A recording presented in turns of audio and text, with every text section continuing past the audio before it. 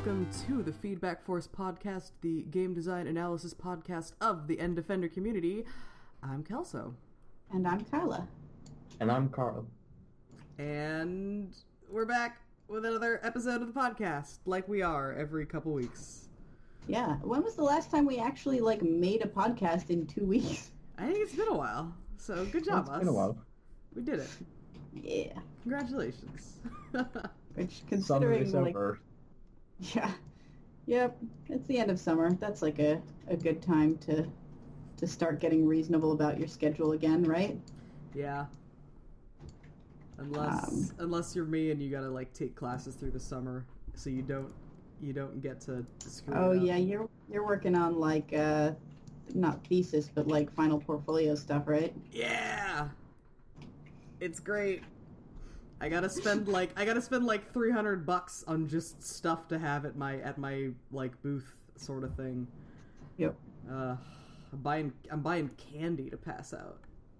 I'm buying Nice. buying little lollipops, twisty pops. I wanted to get rock candy, but rock candy was twice as expensive, and I'm not spending that much money. That's fair. Yeah. We had to do, when we did our games thesis presentations, we had to design the space for our, in which our thing was going to be displayed. Because, that's part of interaction design is also space design. So it was kind of part of the thesis was what is your booth going to be like? Mm-hmm. And so because mine was about creatures on an alien planet, I made a little cave, and I had to buy these big heavy green curtains to hang around the side of the booth, and all this fake foliage and stuff from craft stores.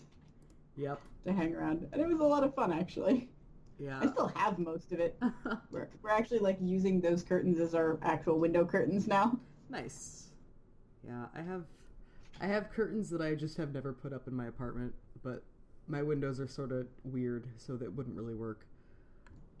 But I have black curtains because I'm a bog creature who hates the sun. Yeah. I don't know. Blackout curtains are important because otherwise you wake up at dawn, and no one wants that. Yeah. Yeah, that's true, and it's not great. I'm sort of I'm done with this summer early sunrise, late sunset BS. Just let it be winter and dark forever. Amen. I'm Eternal afraid I can't agree with you darkness. there. Yeah, I get it. I have reverse seasonal affective disorder where summer is by far the worst time of year for me for many reasons. But yeah, enough about my weird messed up brain. How are How's you your guys' messed weird up messed brains? up brains? Yeah. I've been, I'm now 4 weeks into my 5 weeks of training stuff at work. My extra packed schedule stuff. Mm-hmm. So, just one more left, and this one's at least fairly close to home. So I don't have to stay at a hotel, so that's nice. That's good. I'm just, I'm feeling the sort of marathon thing going on where it's just one more week, just get through one more week and you can collapse. just do it. One more weekend, you can get sick on the basically. downswing. Although I did last weekend, I managed to fit in time to go to a Ren fair. Because there's a Ren fair in an hour south of Seattle, and I rode a camel, so that was cool. Nice. Oh yeah, I saw that. I was gonna say, I put some pictures on Twitter. Huh. I figured because I am writing a story that takes place in the Arabian Desert, and involves some nomads who historically do a lot of camel riding. I should feel what it feels like to ride a camel so that I have that experience under my belt and can describe it properly. Man, that's the kind of research I could get behind. Mostly I wanted to ride a camel, but yeah. It's interesting. Yeah. It's a very sort of swaying motion, like the motion of the camel really rocks you back and forth as you're moving. Oh yeah, I could see that. And you end up sitting like right over its shoulder blades, so you can sort of like really strongly feel them like alternating, moving up and down underneath you, which is strange but cool. Yeah. Huh. I could see like camels just kind of like saunter. They are the best lanky word. motherfuckers, aren't they? Yeah. I don't know. It's like how do they carry that much mass on those spindly little legs? I'm sure it's good for walking on sand. I'm sure it's designed well for walking on sand. Yeah. But yeah, that's probably the most exciting thing that's happened to me lately. Nice. That's more exciting than anything that's happened to me lately. So. Or me. Yeah. I haven't had anything happen. No, just been vegging out. Yeah. Enjoying the last dregs of summer. Yeah. I also made. It's cooled off a little bit. I've also made blackberry lemonade, so that was the thing. It came out way stronger than I was expecting. So it's really I sort of accidentally made blackberry lemonade concentrate. So if you mix it like half and half with water, it's fine. Nice. Turns out like blackberry is a very strong flavor. It kind of is, yeah. Yeah. Huh. So. Oh, man, that's making me want to make some like cold brew coffee, which also is a concentrate that you have to dilute. Huck tried to drink that straight once. It was the chai concentrate, and he's like, "I like chai. It says it's strong, but I bet I could just drink it." And don't do that, folks. I've like taken a sip, like I've gotten chai concentrate before, and I took a sip of just the concentrate just to like see what it tasted like on its own. And it's like, for me, it was not so much that it was extremely tea flavored, but it was just so sweet. Like they put so much sugar into that stuff. Yep. Yeah. Yeah. It was one of those. It was. I don't remember exactly what it said, unfortunately, but it was like a white container with black text, and there were absolutely no instructions on like what the proportions should be for mixing it. In fact, it like specifically said something like the true tea master is inside you. Like mix with as much, milk as you feel, as you are moved to do. It was like something like really weird and flowery like that. I'm like, but can I have an approximation, please? Nope. That's good. That's very good.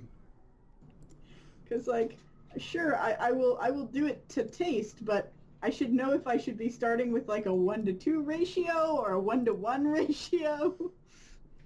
Yeah, I feel like that kind of stuff is usually a 1-to-1, but I don't know, man. That sounds like some pretty serious tea concentrate.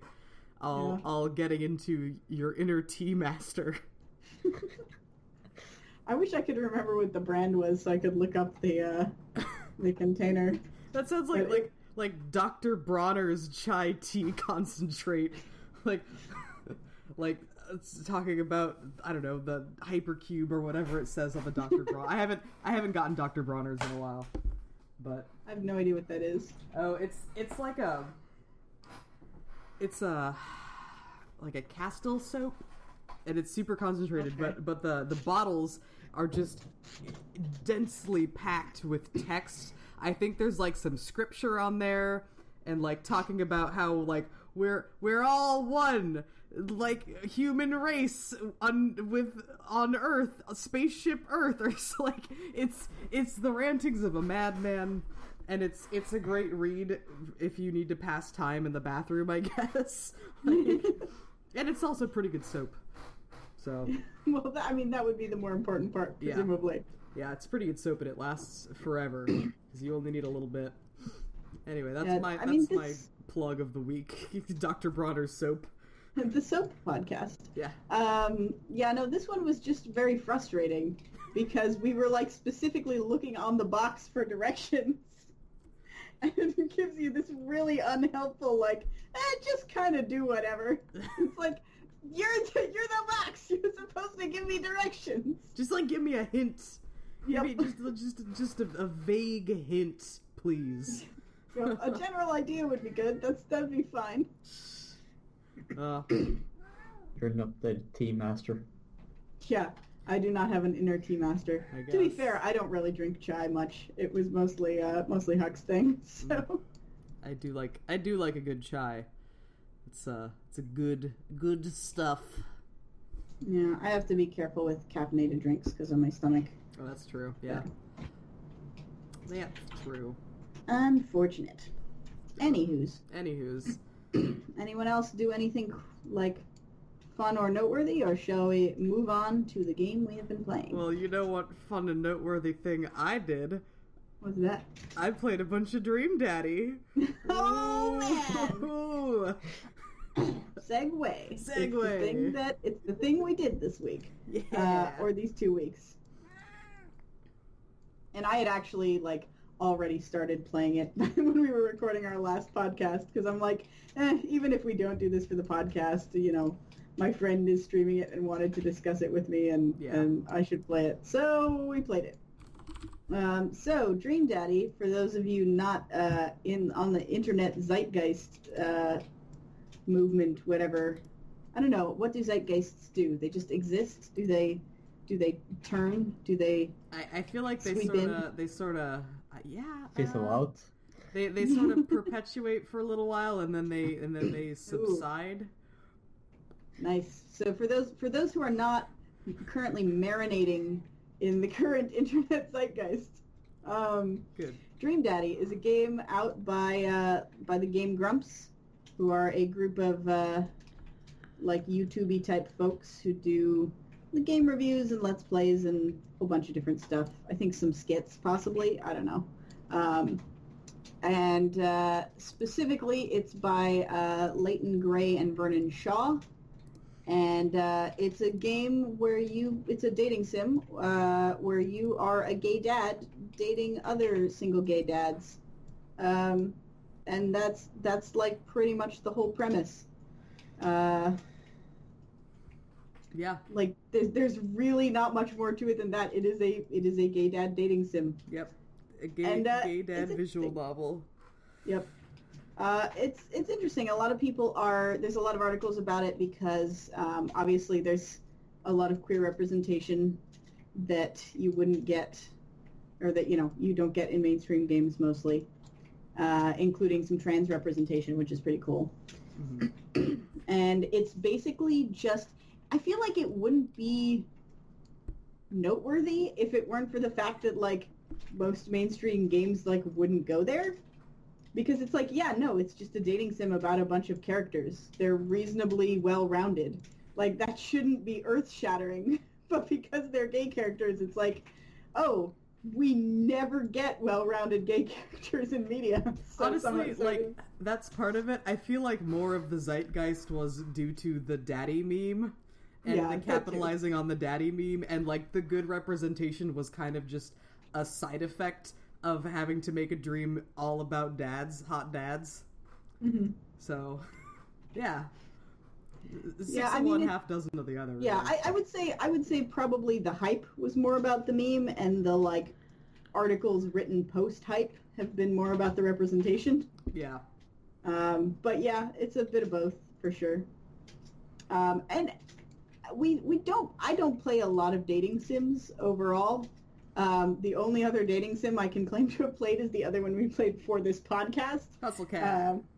Which was Hustle Cat. But it seemed like a fairly typical dating sim. I mean, the format was different than I expected. Yeah. Because I expected and again, very little experience with dating sims, so I could be totally wrong on this. But my expectation is that most dating sims, there are a series of sort of branching paths It's like a tree that you go down, and if you do some things in this direction, it closes off some other things in this other direction, and you sort of branch down until you hit an end point to the narrative. Whereas this is more, there's like an introductory segment in the beginning, and then you can just go on like as many dates with as many of the people in any order as you want, and then when you go on a third date with someone, the game ends. Yeah. Which I think is unusual. Yeah. For dating sim. In my experience, it is, and I mean, I've played a handful of dating sims. I've played probably more dating sims than like most people I know, but I also feel like I haven't played that many just because there's thousands and thousands of dating sims, and there's like even more than that have never like gotten an English translation because it's primarily a Japanese genre, the visual novel, which is frustrating when you see a visual novel and you're like, oh, that looks cool, I want to play it, and you find that it has never gotten an English patch. But yeah, I've never played a game with this sort of format either. So, which is, I think it's interesting because it allowed me to experience most of the story in one playthrough. So I got to like the second date with pretty much not every single dad, but almost all the dads before I went on the third date with anyone. So I got to see like a ton of story without having to restart and while using the same character. Yeah. And I read a thing later that that makes it sound like different things happen in some of the scenes based on what you may or may not have done in the past with other characters. But if so, I think it's probably pretty minor changes. Like, it's no like major storyline diversions or anything. It's just small alterations to the scenes. Yeah, as far as I could tell, it basically was like, oh, you got like an extra line of dialogue indicating that you had met this person in the past, or that you had like gone through this scenario, just an aside saying like, oh yeah, this happened, and then you go back to the story. Yep, and occasionally I got those asides without having gotten the appropriate scenes for them, which I think were probably bugs, and or like sloppy coding. But there was definitely like I met Robert for the first time, and it was like, ooh, last night was like really awkward. What should I say? And I'm like, I didn't meet Robert last night. Like, I saw him vaguely out of the corner of my eye in a coffee shop once. Like, does that count as having met him? Like, I don't even know who this guy is. I don't think I even learned his name. Yeah, I had a few of those. Yeah. But yeah, so, I mean, it's because it's primarily a narrative game, I guess the best way to describe it is just go through the characters, and we can talk about, like, what the different dates are like with them. Yeah. So there's, I believe, seven dateable characters. Yes. Let's see. Let me find a list so I don't have to just... There we go. I can just look at my achievements page, because I ended up dating all of them eventually. That's true. So in order of the achievements, Brian. Brian is the, like, handy dad, like, handyman outdoorsy guy who you end up being super competitive with. Like, you are determined to be better at everything than Brian. But he, like, works, like, building decks and things. He's, like, a contractor. Yeah. So he's super, and he's, like, good at fishing and camping and all the, like, manly outdoorsy stuff. There is Damien, who is Goth Dad, who's just, like, straight up a goth. Like, he wears fancy Victorian clothes and has, like, renovated his house to look like a Victorian mansion.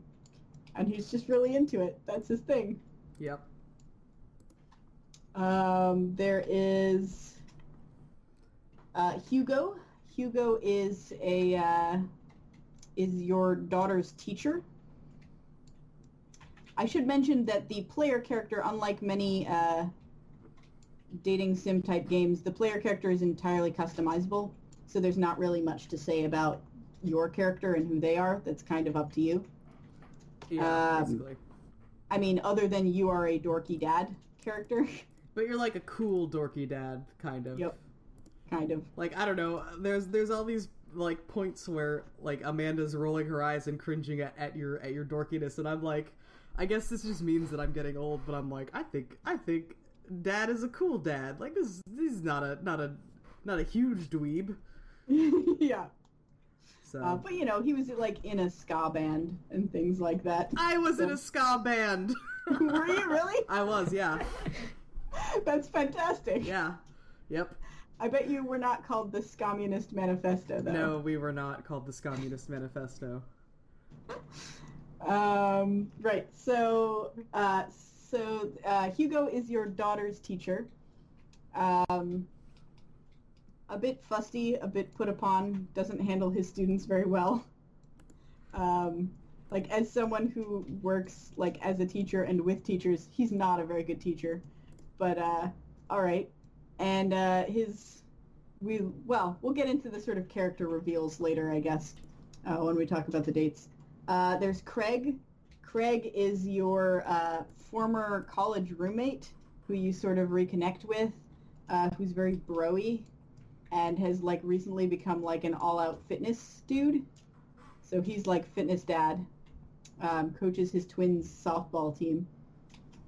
There is Joseph, who is the local youth minister, who is the only married character, or the only currently married character, I guess. Mm-hmm. They lay on real heavy with him. He and his wife are Joseph and Mary Christensen. Yeah. So yeah, they go, and their kids are like Chris, Christine, Christy, and Krish, or something like that. Yeah, there's like one named like Baby Krish or something. Yeah.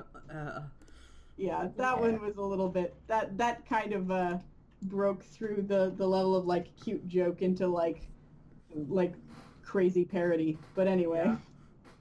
Yeah. There is Matt. Matt is like the sort of hipster, music-loving coffee shop dad who like owns the local little coffee bistro and that like hosts open mic nights, and he likes to go to concerts and things. And then there's Robert, who's like the he's not the, bad he's the dad, alcoholic, like alcoholic obsessed with cryptids dad. Yeah, he's the like bad boy dad, I guess. It's the 60s noir movie, Dad. Yeah, exactly. He's the dad who has his own demons to face. That he's the dad who's trying real hard to work on himself and not really doing a great job, but he's trying. Yep. Yeah, he's interesting. He's the only one that I had to like restart the game so I could get like his good ending, because I had fucked up one of the earlier dates too badly. Did you sleep with Robert on the first date? I did not, although when I restarted the game I tried it just to see what would happen. Yeah, apparently what I've read is that if you sleep with him on the first date, that's all you do on all the other dates. Yeah, like if you sleep with him on the first date, you become a booty call and he never opens up to you. Yeah. And he'll sleep with you again, like, you know, I think actually the first date, from what I remember, if you sleep with him on the first night, the first date, you don't even get to see him. You like message him and he never responds. Oh. And then like the second date, you message him and then like much later he's like, hey, you want to come over? And you just come over and then he makes you leave in the morning. Like it's actually like really kind of cold and unfriendly, and like it's not a good path. Yeah, I guess that makes sense. But yeah, so Robert's sort of an interesting character, and yes, Robert like does proposition you for like a one night stand the first night, like before you even start the dating part of the game. When you're just like in the meeting everybody phase, you have the opportunity to just sleep with Robert. And I had never seen any like I've watched a couple people play the beginning on Let's Plays at this point, and I'd never seen anyone actually take that option, so I was curious what would happen. But yeah, no, the so Robert's dates are on the first date, he takes you out drinking with Mary, who is Joseph's wife, and she likes to hang out in the local bar and like hit on young men in a way that's like kind of predatory and weird. Yeah, she hits on him, but she never like leaves with them is the thing. Well, she leaves with them in that she has them walk her home, but she doesn't sleep with them. Yeah. Like she's just doing it for the lulls, I guess. Or it's you know, the thrill of the chase. thrill of the chase and to feel attractive, and because she's like her and Joseph's marriage is real broken, but we'll get to that. Yeah. So the first one you go out drinking with her and Robert, and there's a point like midway through the date where she starts talking about like how she's got some weed in her purse and does everybody want to like go smoke weed? And I'm like, at that point I'm like, I'm a father, I have a daughter to take care of, I'm out, thanks. And you can just leave the date at that point, which I did. And so you can't get the good ending with him if you do that. If you stick around, you don't actually do drugs. Instead, you like get really drunk, get some late night pizza, and then sneak into a movie theater. Because it turns out like Robert's really into movies. Yeah, Robert's basically a teen. You just like stay out. Well, I guess I don't know. Maybe not a teen. Maybe just like a just freshly 21. Like let's get drunk and sneak into a movie theater. Yep. I mean, he's to be clear, he's not actually recently 21. He just acts that way. Yeah. He's got the recklessness of a young man. Yeah. And the regret of an older man. Yeah. Yep.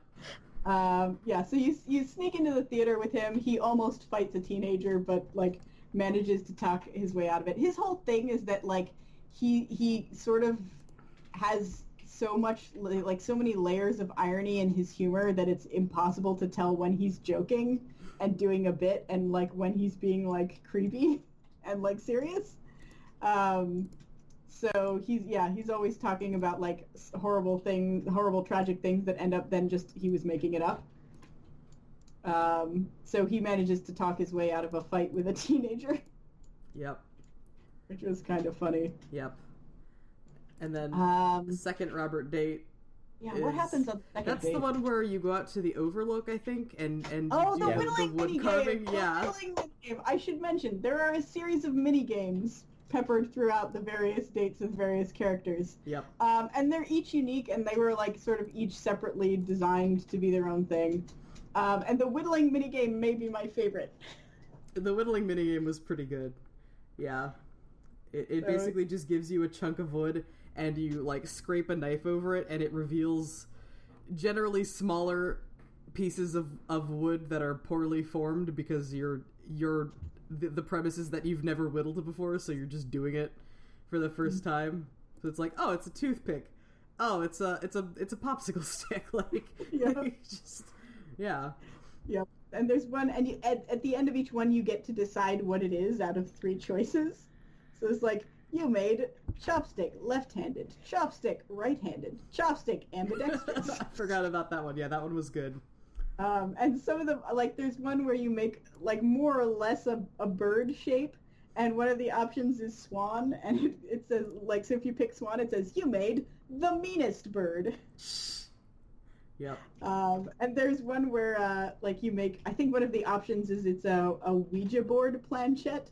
It's just like this little rounded egg shape kind of thing. Oh, yeah. And if they say, like, you made and you put, like, I don't know, it's like, you made personal whittling progress. Good. So it's very cute. It's very sort of, I don't know. Sometimes the humor in this game was kind of eye-rolling, but other times it, like, really genuinely made me laugh. Yeah. And that minigame was one of the ones that just really genuinely made me laugh. I feel like that's sort of the crux of dad humor, is sometimes it's really good, and sometimes it's like, oh, Jesus. Yeah, basically. Yeah, in one of the early sequences, so part of I guess I probably should have gone through the, like, pre-dates, like, meeting everyone stuff. There's, like, a scene at the bar, there's a scene at a coffee shop, there's a scene in the park, and there's, like, it culminates in, like, a barbecue with the neighborhood. But, oh shoot, I was going to say something about that barbecue. The barbecue at Joseph's? Yes. Oh, they go through a whole humor sequence of, like, terrible puns. Yeah. There's like Yeah. a whole like line after line after line of just terrible barbecue puns. Yep. I forgot about that because the way I played through it is I played through it all one dad like twice. I think I did that with Damien and Matt, and then I was like, I'm not doing this anymore. This is too much exposition. So I did those both like the first day that I played it, and then I never did the intro section again. So I don't remember the intro section. So Yeah. yeah. So you have an option of like a couple places you can go explore around town, which are one of them is a park where you have like a Pokemon style battle with Brian where you brag about your daughters. Yep. One is a coffee shop where you meet Matt and just sort of learn about who he is. There's some music pun references which I didn't get at all. I gotta say, right said banana bread is my favorite joke of the game. Oh, see, Yeah. see, and then you pick the name of the banana. He offers you banana bread that he's testing like the recipe for, and he lets you name it, and then he like continues to refer to it as whatever name you pick throughout the rest of the game. I went with banana bread Kennedy's. Yeah, so it's banana bread Kennedy's, Right Said Banana Bread, and Grateful Banana Bread, which was the only reference I knew. I went with Right Said Banana Bread because that sounded like a better name for banana bread, and I assumed it was a music pun of some kind. Yeah, it's Right Said Fred. Who what did Right Said Fred do? Oh, they did I'm Too Sexy. Yeah. Oh, okay. And then Grateful Dead is Obviously Grateful Dead is Grateful Dead, and then the Banana Bread Kennedys is Dead Kennedys. They're a punk band. Okay. They're pretty good. So that's that part. Then you go to the bar. Mary hits on you, and you meet Robert. And then like Robert offers to take you home, but you can actually skip. I don't know if you can skip all of those, but you can definitely skip the bar because I did skip the bar, and then still got that message about Robert in the barbecue the next day. Oh yeah. Yeah, me too.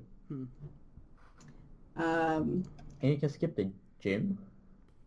Yeah. And then, you have a, like, morning, after the bar, you have, like, a morning wake-up where, like, you go to the gym with Craig and sort of, like, run on a treadmill and hurt yourself. And you can skip that one as well. Oh yeah. And then you have to go to a parent-teacher meeting at school and talk to Hugo about Amanda. Yeah, I skipped the gym because at this point I didn't understand the structure of the game, so I still thought it was, like, whichever direction you sort of go in, that ends up being who you date. So I was like, I don't want to date Craig on my first run. So then I skipped it, and I realized that I was wrong the whole time.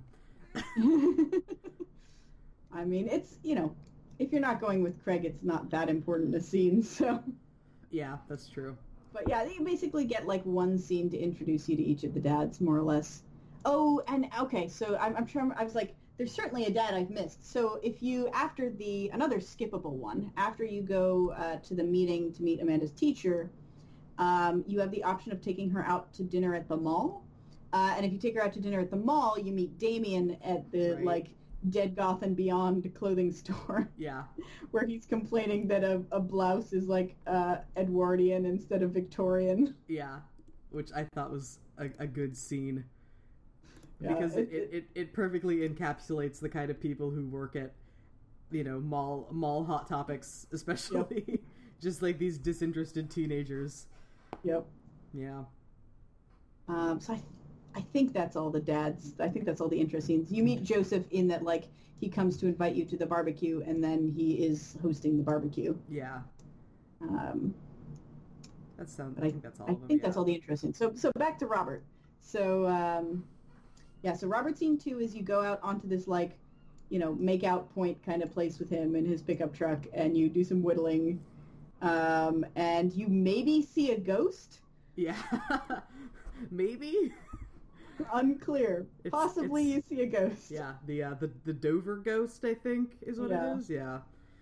And you learn about his, like, cryptid obsession. Yeah. And then on the third date, if all has gone well, I think you go out drinking and then you crash a ghost tour. Yeah. Yeah. like a haunted city tour, and you and Robert pretend to be ghost hunting experts and like make up a bunch of stories about ghosts. Yeah. To get free T-shirts. Yep. And then you go home with him, and he talks to you a little bit about like how his wife died, and how it sort of like how he screwed up his relationship with his daughter, and she's like coming over the next day and like wants to reconcile, and he's like feeling really unsure about it. And if you do the good path, then rather than sleeping with him, you just kind of like help him come to terms with his shit, and like that he needs to work on himself and work on being a better person if he wants anything to improve. Yeah, basically. And then in the last scene, which is the final scene of every game, I think. I mean, I know you can screw it up with your daughter, and I never did. But the final scene is like, it's her going away party because she's graduating high school and she's going off to art school to become a photographer. And like, you throw a graduation party and all the dads show up.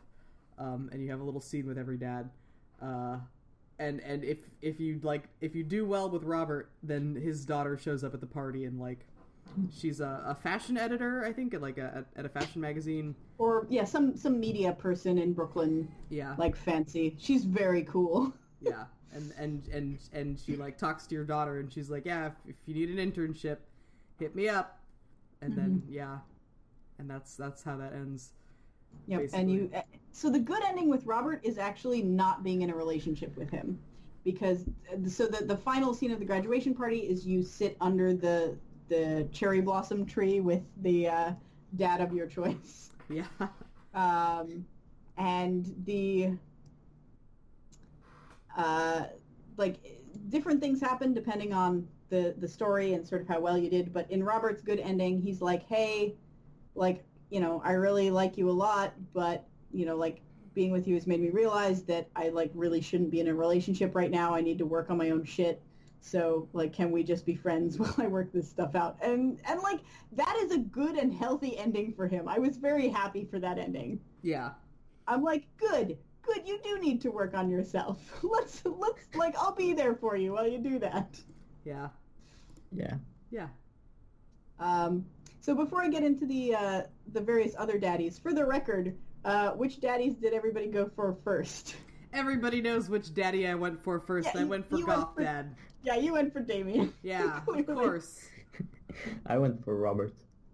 Nice. I guess that doesn't surprise me that much. Yeah, Robert was my second dad pick.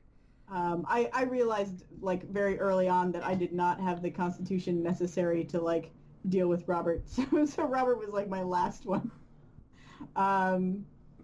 But actually Damien was my last one. Robert was my second to last, I think. I was all set to go for Matt.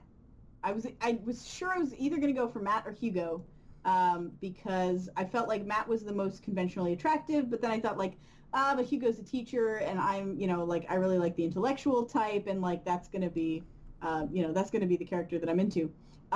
In the end, I went for Craig. Oh, yeah. Because you know what, we had like a past together, and like he was just like the most comfortable person to hang out with. Like there was not a lot of awkwardness, and we like had fun stories, and like I don't know, Matt, unfortunately, like I knew zero music references, so I was just like really out of my depth on the relating to him with music stuff, and Hugo ended up being a little like too high strung for me. Yeah, that's fair. I do love the Matt scene where you smoke weed with Matt, but it turns out to just be like oregano. So you know what? I did not go back and smoke weed with Matt. Is that what happens? Yeah, you go and smoke weed with Matt, and you're like, this is oregano, and then like, I think later his daughter comes home, or no, later you go home, and your daughter's like, what smells like burnt pizza? And you're like, nothing. Yeah, you smoke oregano with Matt, and then you're like, this is dumb. Let's just like listen to music instead. So does he know it's oregano? Yeah. Like they light it up. They're like, this is not weed at all. Which like I feel like you if you have any familiarity at all with the way weed smells, it's pretty distinctive, and it is pretty distinctly not oregano. But you know, it's a funny scene to put in a game, I guess. So yeah, that's fair. Well, still probably. I wonder if there's an ESRB thing about like having drug references in a game. I don't know. Like it would bump up the rating or something. I mean, there's not too much about the game that's like particularly explicit otherwise. I guess there's a lot of drinking in it. Yeah. But anyway, so let's do Matt's scenes since since we started talking about that one. Yeah. That's the end of his first date, isn't it? After the concert, or is that? I think that might be the second date. Okay. So the first date is the concert.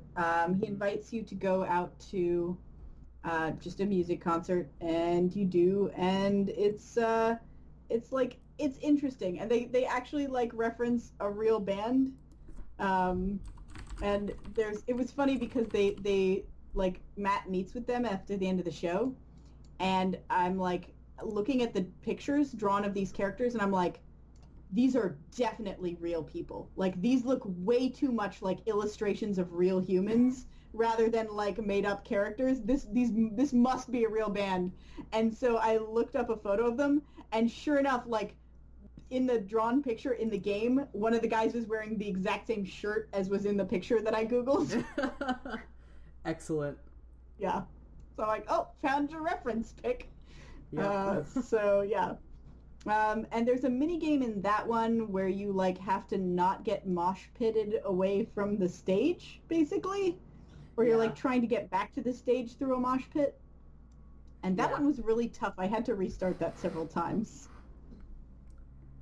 Yeah, I did it. I had to do it twice, I think, because I didn't understand the objective.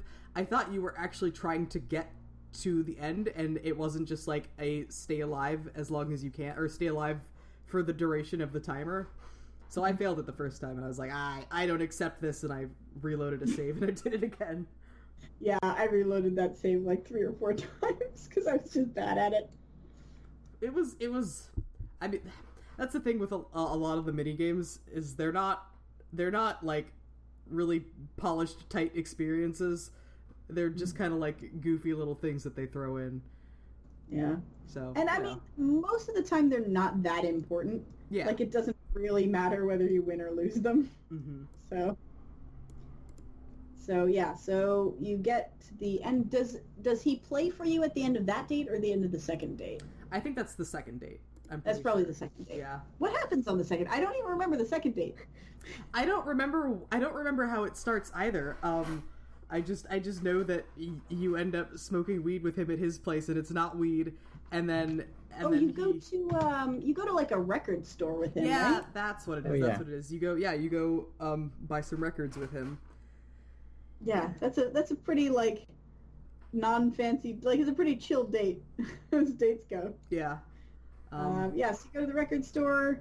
You go back to his place. You do or do not smoke some weed / oregano. Yeah, and then you like try it. You sort of like you have to sort of like muscle him a little bit into playing the piano. I think was it piano? I think it was piano. Yeah, it's piano. And he's like reluctant to do it, but then he does it eventually. And then the final date is open mic night at the coffee shop. Mm-hmm. And I don't remember if like a band drops out.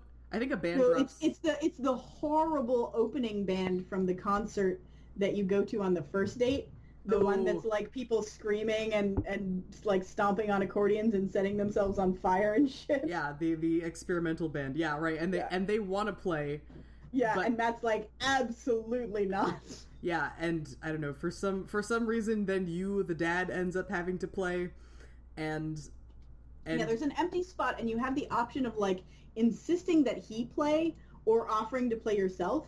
And insisting that he play is like a bad relationship move for him. Like it lowers your points because like he's very shy and clearly has some level of like social anxiety. Mm-hmm.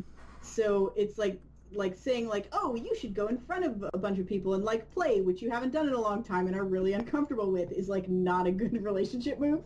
But you can offer, because you used to be in a ska band, you can offer to go on stage and just suck at it horribly. Yeah, I think that was my favorite minigame. It's like play the keyboard minigame, and all you can do is just like bang on the keyboard with your sausage glove hands. Yeah, it's like a surgeon simulator sort of thing with a keyboard. You Yeah. just like drop your hands onto the keys.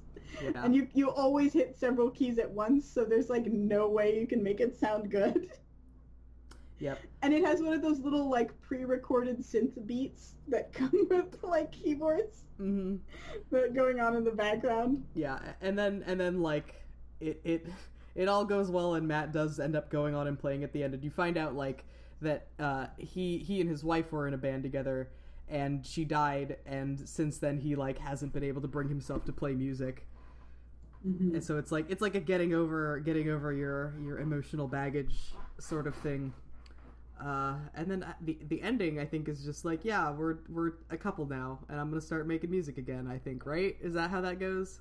Yeah, more or less. He's like, like being with you has made me realize that like, it's made me feel like I have someone in my corners who can support me, so I don't feel as bad about putting myself out there, kind of thing. Yeah. And, like music. So, yeah. So that one's pretty sweet. Let's see, who's next? We should do Damien next, since you did Damien. Oh yeah. So Damien is the goth dad. I mean, honestly, like, I found this route pretty boring. Like, you go to his house, and it's a big cool like Victorian mansion, and I don't know. He shows you the garden, which is like a beautiful Victorian garden. And then I think the first date is hilarious because you got to go bail his son out of being in trouble at school, and that's the funniest part. Yeah, that part was funny. I forgot about that. So his son is in the basement of the school, bricking another, like, walling another student into the basement wall with bricks, as a la the Cask of Amontillado, the Poe story. Mm-hmm. And then you sort of have to, like, basically you have to, like, take him home, and Damien has, like, the talk with, like, don't do that again, son, because his son's like a little shit mall goth kid. I love that scene where he's like walling that kid in, and you're like, why are you walling that kid in? And he's like, I wanted to see how long it would take him to notice. Yeah, basically, and the other kid's just like, I don't even remember, like, he used something to entice the other kid, because that's how the Cask of Amontillado goes. He told him there would be like wine down there or something, which is what he does in the story. Oh, I don't remember it being like that literal, but yeah, I mean that. Whatever. There is something that happens, and that was super silly. Yeah, that was a good story, and then. But you do get to like admire his solid dadding skills. He's like a good parent. Yeah, he is a good parent. The second date, I think you go to a movie, like a horror movie. Oh yeah, that's right. He writes you a really flowery letter, inviting you to the movies, and you pick like a like cheesy vampire like horror action. Yeah, and you find out that despite his appearance and lifestyle, he is actually does not have the constitution, let's say, to handle horror movies, and he gets quite frightened, and he spends the whole time trying to play off his fear as like he's working on writing a novel in his head, and he's like coming up with very frightening scenes in the novel, and he's scaring himself like oh, I thought of a frightening scene for my novel, or like it's something like that. That's basically the whole date. I think he gives you like a monogrammed handkerchief or something at the end. Oh yeah, then you go to the graveyard after that. You go hang out in the graveyard for a bit, and then you run into Robert there, who's like cryptid hunting with his Boston Terrier. Yep. And then what's the third? Oh, the third date is date is the reveal of nerd Damien. Yeah, the he calls you up and he's like, there's an emergency, and so you go with him to the animal shelter, and he changes into he's wearing a goth cape and a flowy cravat and a waistcoat and full goth attire, and then he changes into a polo and khakis, and he's like, now you know the secret. I'm actually the IT tech for this for this animal shelter. Surprise, he's a normie. And one of the dogs gets loose, and so you run around the neighborhood hunting for the dog. The dog, I think, ends up, you find it at Hugo's house, and the dog has sort of taken a shine to Hugo's son, who's a shit. Hugo's son being the one who was being walled up in the school. Yeah, who is also kind of a shit kid. Yeah. Yeah. That's also the one that Robert almost fights. Oh, yeah, that's true. And basically Hugo shows up and he's like, what is going on? And they end up adopting the dog because the kid actually gets along with it. Yeah, gets along with it and is sort of has a positive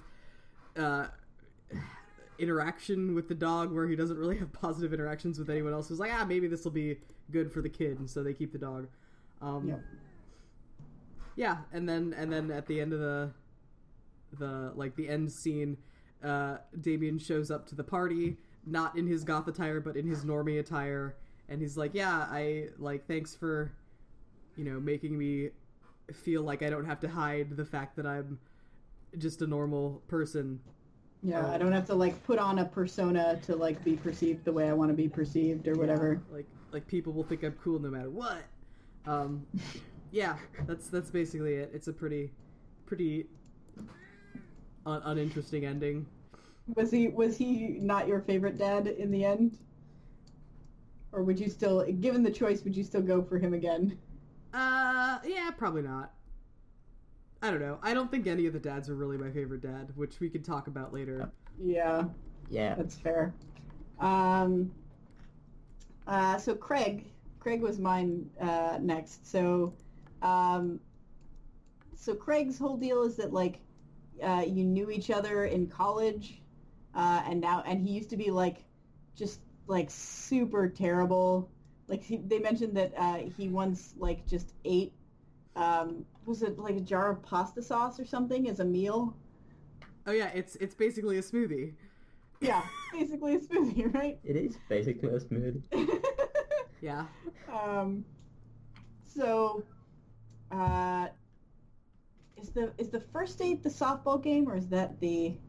Yeah, the first date's a softball game. Yeah, this is the one I did the longest ago, so it's not exactly fresh in my memory.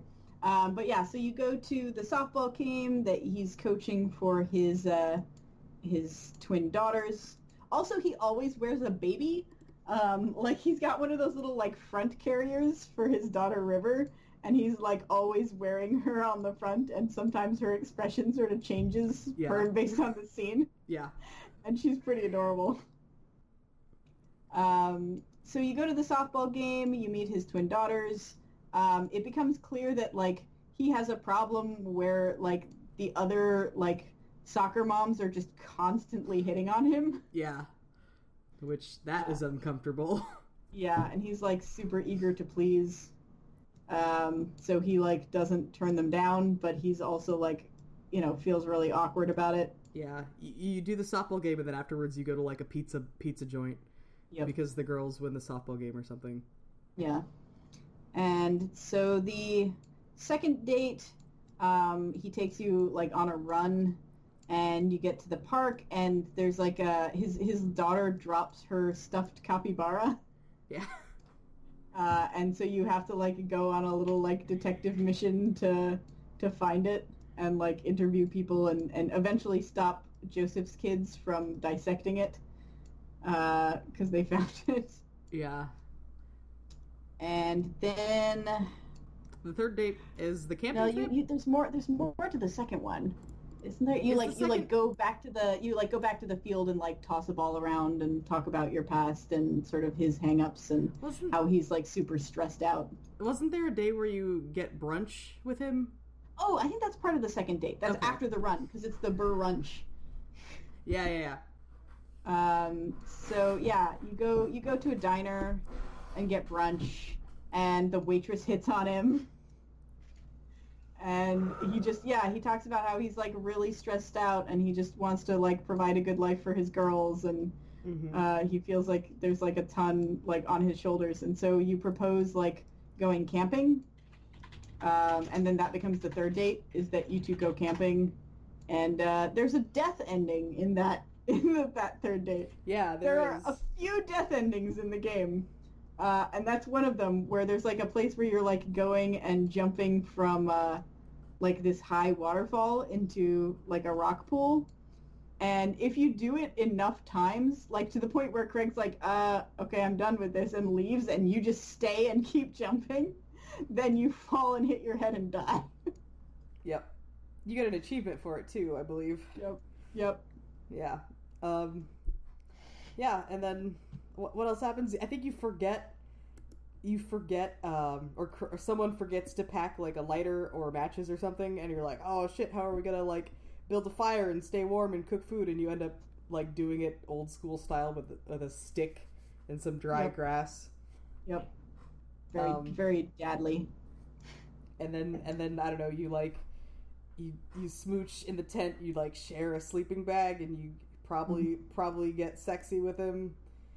Yeah, it's implicitly sexy. Yeah, I was gonna say there's no like, it's not like a hentai game kind of thing. Like there's no explicit like sexual scenes, but there's like some like implication text over a black screen, and yeah, so you probably get up to sexy times in that tent.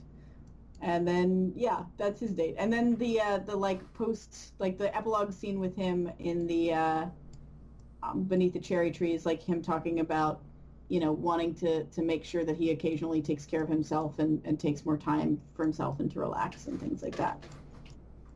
Yep. Who else? We haven't done Brian or Joseph or Hugo. Hugo's was pretty funny. Yeah, I liked Hugo's. So Hugo. You didn't, or? I did not. Okay, yeah, Hugo's is fun.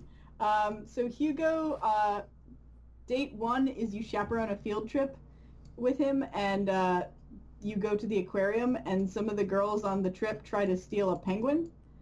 And you have to, like, there's a mini game where you have to stop the penguins escaping from the aquarium, which is sort of odd.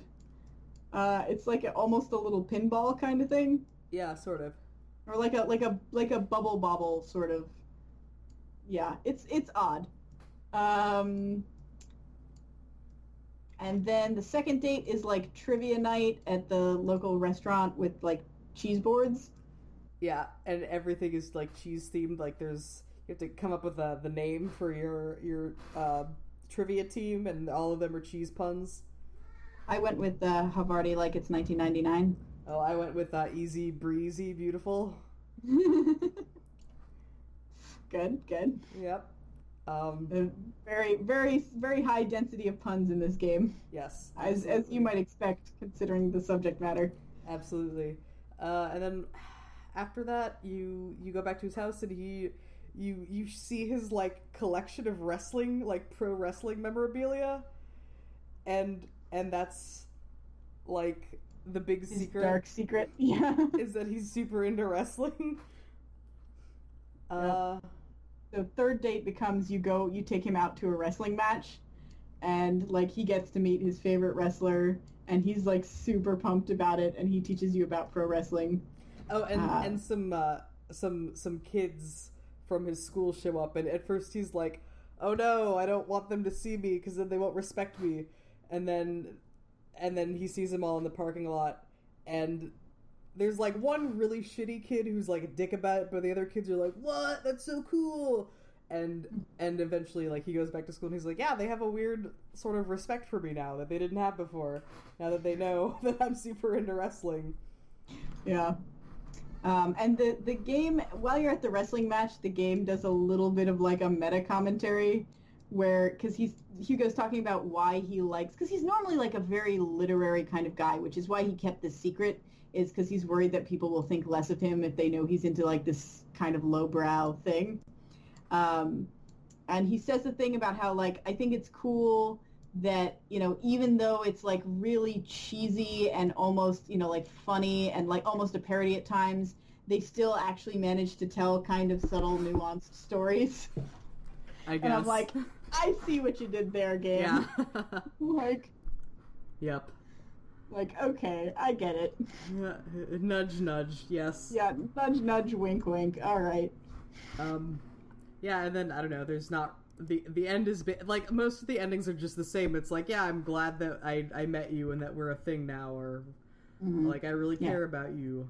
And I'm glad that now I feel comfortable talking about my secret thing. In this case, my secret wrestling hobby. Yeah. So, Joseph. Okay, yeah, we'll get you Joseph next. What was that? I don't know how to feel about the Joseph storyline. Because you also can't end up with Joseph. In the same way that you, like, the good ending, you can't really end up with Robert. Yeah. You can't... The good ending is you don't end up with Joseph. But you do sleep with Joseph. Yeah. Which I would so much rather have it have been, like, the other way around in terms of... So Joseph's whole deal is that, like, he's in this marriage that is clearly making both him and his wife incredibly unhappy. Yeah, they're both like, just miserable together. Yeah, they're miserable. She's, like, constantly antagonizing him, and she's, like, snarky and mean. And, like, you get to know her a little bit more in Robert's storyline. Mm-hmm. And you get, like, okay, this is just, like, partly she's just kind of an inherently... like snarky person, which is fine. It's just not at all who Joseph is and doesn't like match his personality at all. Yeah. But also she's just really bitter. Like she's really, really unhappy. Yeah. And it's like, you know, there are times when like ending the marriage is the best option. Like just because you marry someone doesn't mean that you made the right decision.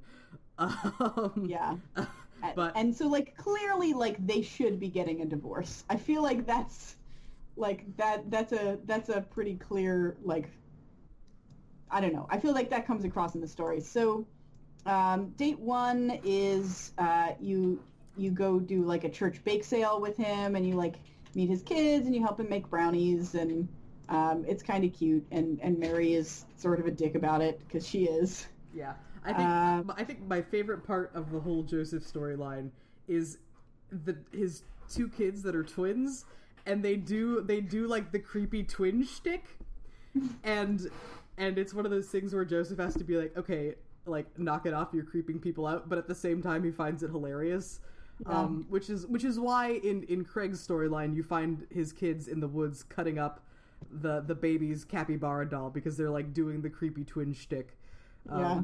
They like to cut open dolls, apparently. It's like a thing they do. Yeah, it's like we're going to play doctor and do surgery on the dolls, I think is like how they phrase it, maybe, but... Yeah. That's like my favorite side character bit, I think. Yeah.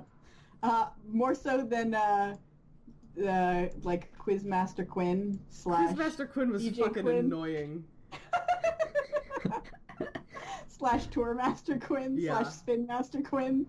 Like I'm glad that Quizmaster Quinn got like a positive resolution in Hugo's storyline, but that was still just a fucking annoying character that didn't need to exist. So in the second, sorry, Carl, you started to say something? No, just like I hate that character. Yeah, okay, good. You feel me. You got it. We're on the same page.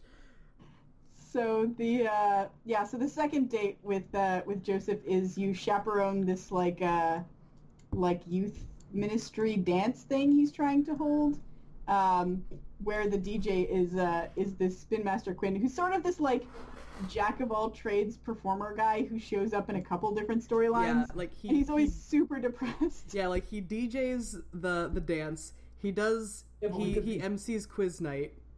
And then he does the ghost. He does the ghost tour. Yeah, that's the other one.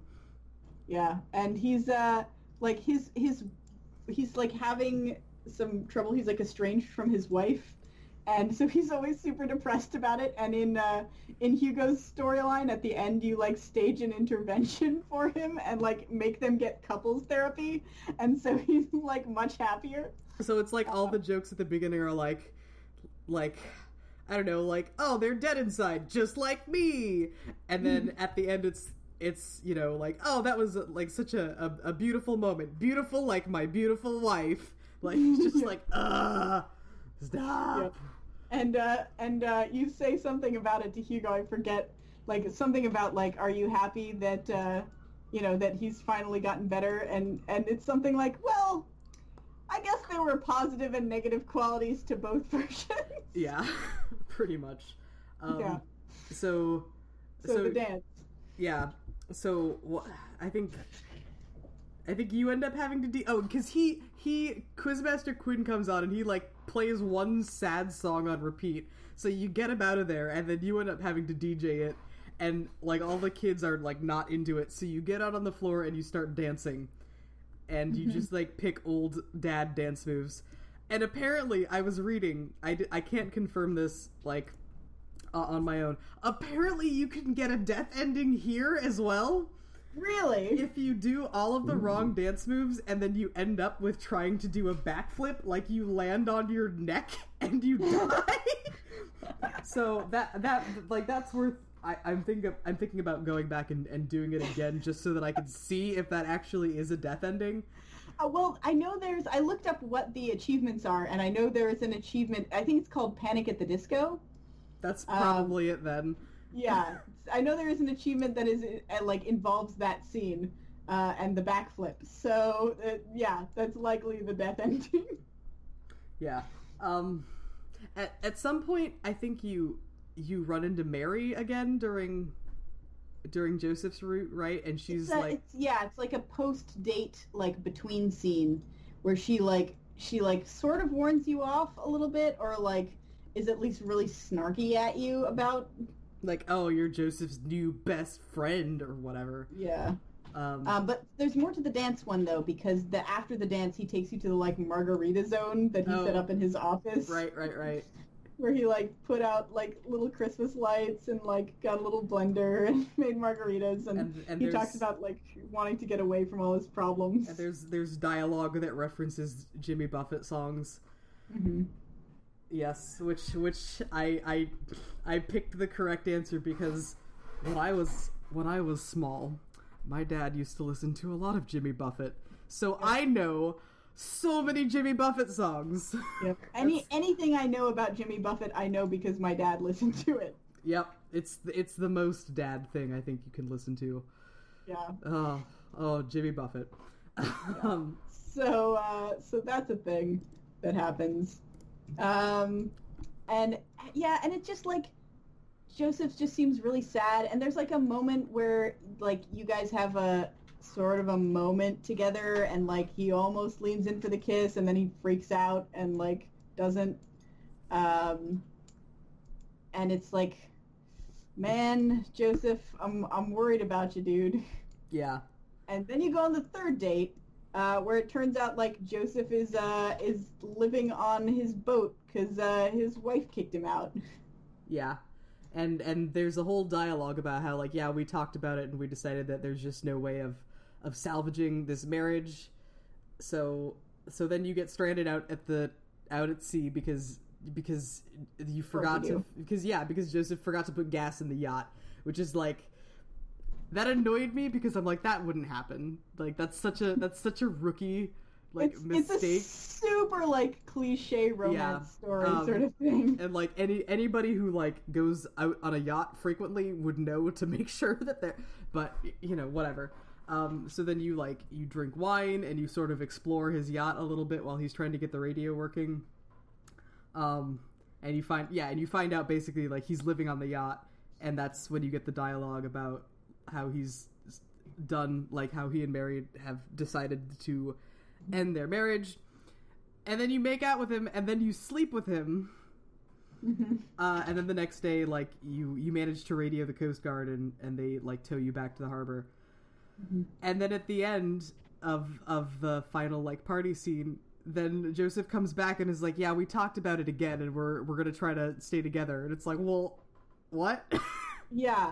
I was really taken aback by that, because I would absolutely much rather have not slept with Joseph, like, not had a romantic resolution to that plot, and had him divorce his wife. Because, like, clearly that is the much healthier choice for him.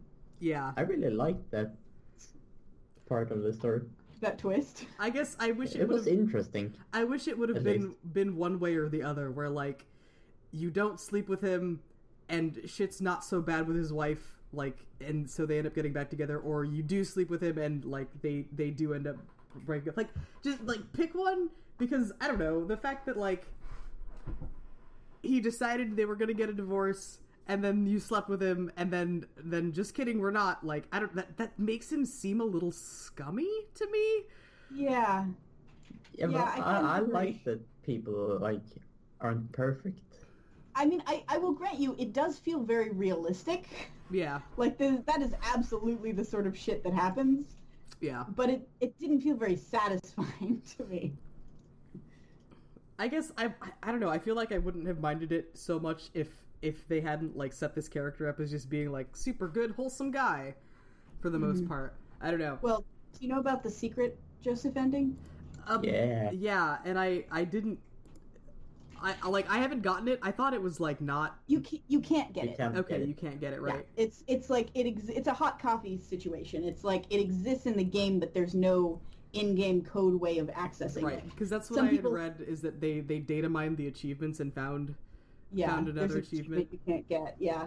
And it's like, there's some people theorize that it was meant to be like a Halloween DLC thing that you know might be released later or something like that.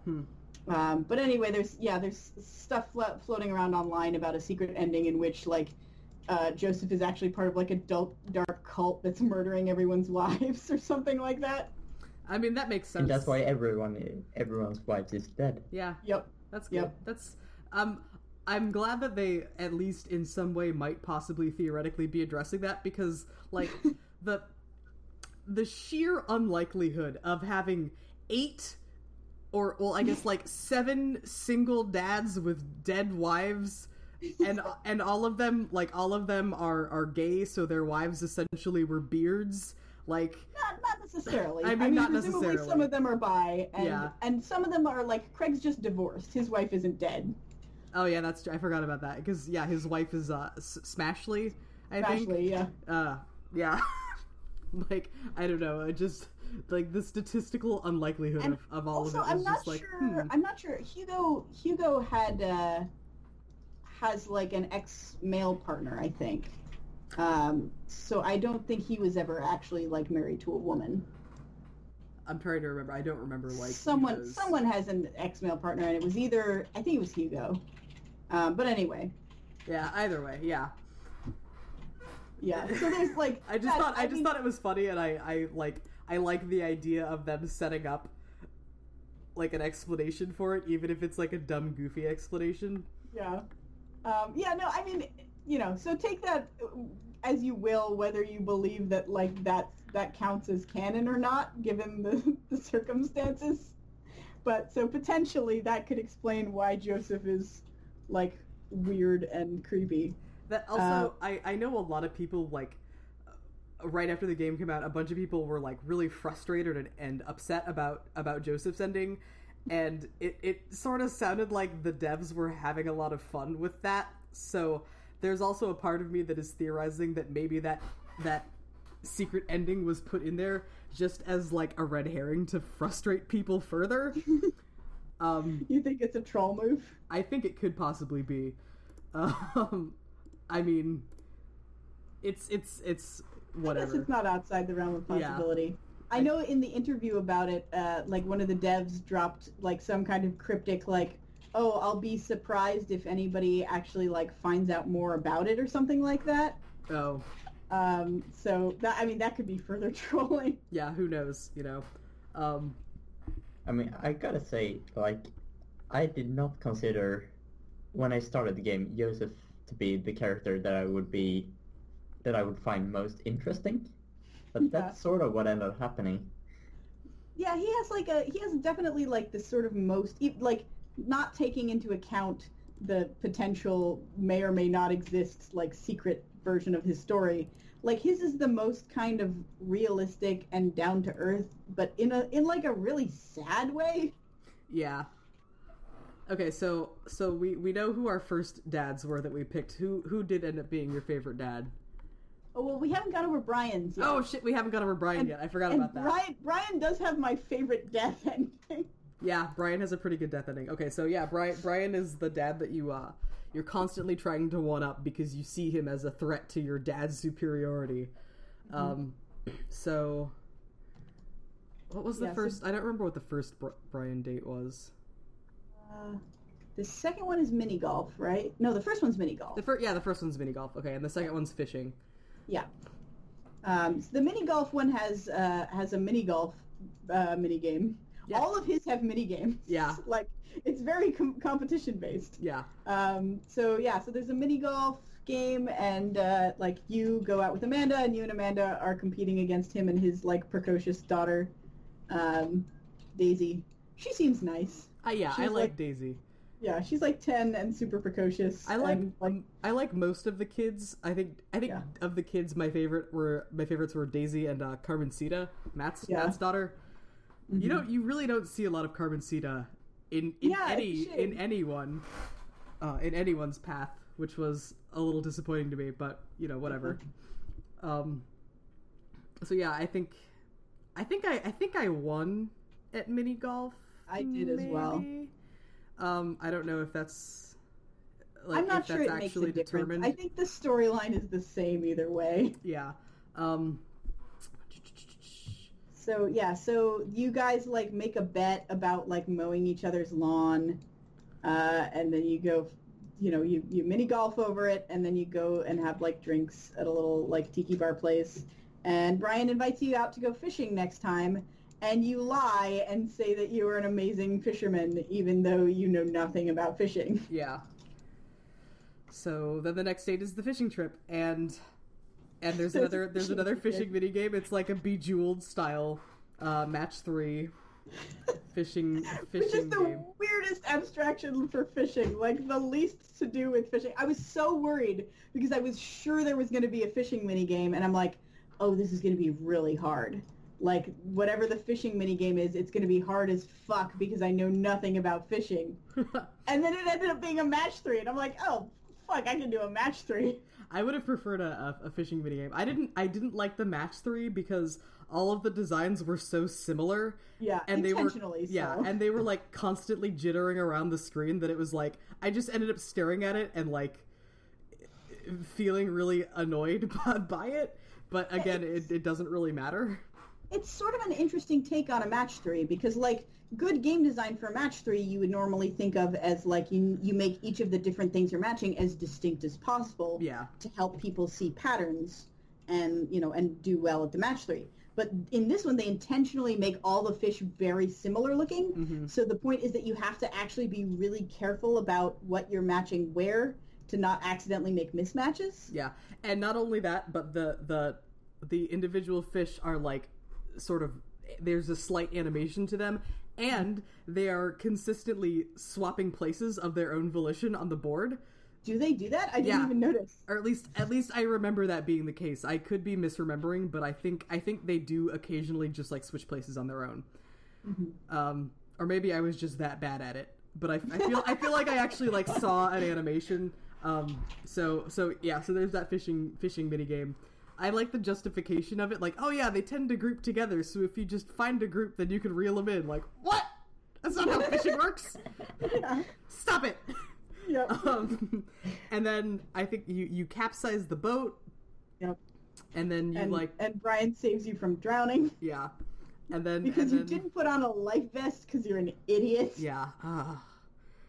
This one was my most annoying not because of Brian, but because... Our player character dad just like made me want to fucking slap him in the face. Yeah, exactly. It brings out his competitive side, which is like not a good side of him at all. Yeah, this whole storyline is like a parable on you know, masculine fragility. Yeah, basically. He's like just trying to be nice to you and be your friend, and like you cannot stop like competing with him like, and antagonizing you him. Constantly see it as like him trying to undermine you when that's not what it is at all. Yeah, and then like I don't know, you go back out to the shore and like, oh, Brian takes off his shirt and you get to see his bod and like drying your clothes by the fire. Yep. And he has an adorable corgi that you play with. That's true. Yes. Yeah. So third date is the carnival. Yes. Where I liked this one a lot because I liked the setup for it. Basically, your daughter and Brian's daughter like conspire to get the two of you like locked up in the Ferris wheel so that you can like hash out your differences. Mm-hmm. And you find out that this whole time your competitive spirit has led Brian to think that you just dislike him. Yeah. Like, and he's just trying to be nice and like continuing to try to impress you so that you don't hate him, and that just makes you more competitive. So, like, Well, it can. You can either at that point you can choose to like accept his apology and like be a decent person about it, or you can choose to continue being an asshole and try and fight him. Yep. At which point you go for a punch, you miss, you fall out of the Ferris wheel and die. Yep. And that was the first death ending I found, and I laughed so hard. You know what? If that's what happened, like if that's what had happened in that situation, you really deserve the death. They trying to punch a poor man, like on the Ferris wheel. As he's apologizing to you? Yeah, as he's apologizing and like telling you that he's not a bad guy and that he thought you hated him, like that confirms it. Yep. Yeah, and then like you come back down and you're like, oh, we're friends now, and then you smooch and then you end up like being a couple. Mm-hmm. Ta-da! Yep, that's like almost one of the most conventional romances. Yeah, basically that really does follow like the romance novel trope where there's, you know, initially tension and then you get over the tension, and then that turns into passion. Basically. Okay, so now that we have gone through all of the dads, who actually did end up being your favorite dad? Myself. That's true. Good answer. All right. Yeah, Maybe Joseph. I think Joseph. Joseph is interesting. I liked Robert's storyline a lot. I still feel like I got along the best with Craig. Yeah. Although I gotta say, the end scene, the like actual romance in the tent scene, uses the word bro way too many times for a romantic scene. Yeah, I forgot about that, but that is accurate. Yeah. Man, Super awkward. My favorite actually ended up being Hugo, and I put Hugo off until like way late because of reasons that I will discuss when we like talk about, I guess, our further opinions on the game. But yeah, I like didn't want to do Hugo's, and then I did it and I was like, oh, this is a good story. Mm-hmm. So yeah, I gather like one of the people involved in the making must be like actually really into wrestling. It felt sort of like an impassioned fan kind of sequence. Probably, I wouldn't be surprised. I feel like I heard in an interview with Vernon Shaw, like I heard him talk about pro wrestling. I think in that interview he did with Teddy, actually, when Teddy was doing that like LA series. But anyway. Yeah. I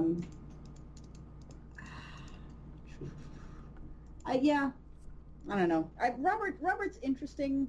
I guess I didn't really expect any different from his storyline, but it was still interesting the way it played out. Yeah. So I have. Let me see. I actually took notes this time around again. I didn't take notes, but I have like I have unpopular opinions and I'm ready to explain them. ready to lean in with. I like that Joseph sometimes says, like, he has some weird exclamations. Oh, yeah. Sometimes he just says wink out loud. Yeah. Which is kind of hilarious. And like when he's startled, he'll be like, Lawrence of Arabia. Or what were they like? Oh, Kirk Douglas, and what was? Yeah, like Robert Redford. Yeah, those are pretty good. Yeah. We should maybe talk about Amanda. We could talk about him, yeah, because there's like a whole storyline there. Yeah, because she's like the most consistent character. You get to spend time with her pretty much between all the dates. Yeah. And she's awesome. Like, she's a super cool kid, and your relationship with her is super awesome. Yeah. Yeah. It reminded me a ton of Gilmore Girls, actually. Oh. In that, like, Oh. so, I don't know, did either of you watch Gilmore Girls back in the day? I I have. have watched way too much Gilmore Girls. Oh. Yeah. I basically grew up on Gilmore Girls. My story is the opposite, where I never watched Gilmore Girls. I had one friend who was like super into the Gilmore Girls, like when I was like late high school, like maybe my senior year. Mm-hmm. And one day, this friend was also the person that I smoked the most weed with. And one day we got really high and she made me watch an episode of the Gilmore Girls and I hated it and I was like way too high for it. I was like, I don't want to watch this anymore. So that's my experience with the Gilmore Girls. I see. So I was not like a huge fan particularly, but my mom and sister used to watch it together a lot. And so I would like catch some of it sometimes because I'd like come hang out with them. And there's a certain unreality to Gilmore Girls in how quippy they are with each other. Like, their dialogue is always, like, spot on and, like, super snarky and, like, you know, on point and fun in a way that, like, no people actually really talk in real life. Yeah. And that's how I felt with Amanda and, like, the player character. Is they have these really cute banter interactions that no one in the real world would ever have. Yeah, I had the same problem. Like, Amanda just seemed like a perfect character. Sort of, like, always having the right responses and... Yeah. I was expecting there to be, like, more conflict with Amanda, just, like, you know, by virtue of that's what happens when you have to raise a child, is that there's conflict between more actual parenting involved. Like, there's conflict between, like, you know, wanting to, like, having to raise your child and also wanting to be friends with your child. And I guess that's sort of mitigated by the fact that she's 18, she's fairly independent, she's in her last year of high school and she's getting ready to go to college. And at that point, like, there's less parenting, like, there's less, you know, like, having to put your foot down, I guess, sort of depending on whether or not your child is a problem child. Yeah, I mean, there's, like, one scene where she, like, comes home late, and you have the option of, like, telling her you were worried or yelling at her or something like that. Yeah, and there's points where she's, like, clearly unhappy about something, and it's like, do you let it be because she clearly doesn't want to talk about it, or do you like push her on it? And there is a way, I guess I found out while I was reading about, you know, the endings and the achievements and stuff, that you can, like, fail at your daughter, but the only way to do it is to just, like, be a dick. Yeah, to your daughter, like, be a to dick. Just consistently pick the worst option, and I'm like, I'm not gonna do that. Yeah, the achievement is called World's Okayest Dad. Yeah. So, yeah, I could see it being, like, it's a little too perfect, but at the same time, you know... It's okay, I guess. It fits with the tone of the game overall, which is pretty, like, cheesy and lighthearted and kind of, you know, like, it doesn't take itself too seriously. Like, it does try and tell some, you know, it does try to get you involved with feeling for the characters a little bit, but it's not very deep. Yeah. I mean, I had sort of a problem with it, because if you're gonna sell a game on being a dad, you do actually very little, like, dadding. Yeah, that's true. I noticed, by the way... It's just a dating sim. Yeah, it is pretty just a dating sim. I noticed that she is also your backup good ending. So if you fuck up with dating one of the dads, you get a nice scene with Amanda under the cherry tree instead. Yeah. And it's a scene that you pretty much get anyway in the other endings, but it's like a little bit more brushed off. Mm-hmm.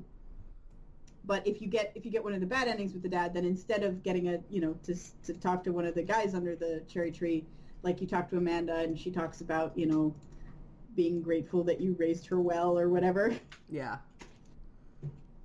Which sort of makes me wish that I hadn't gone around trying to bang all these dads instead of ignoring my daughter.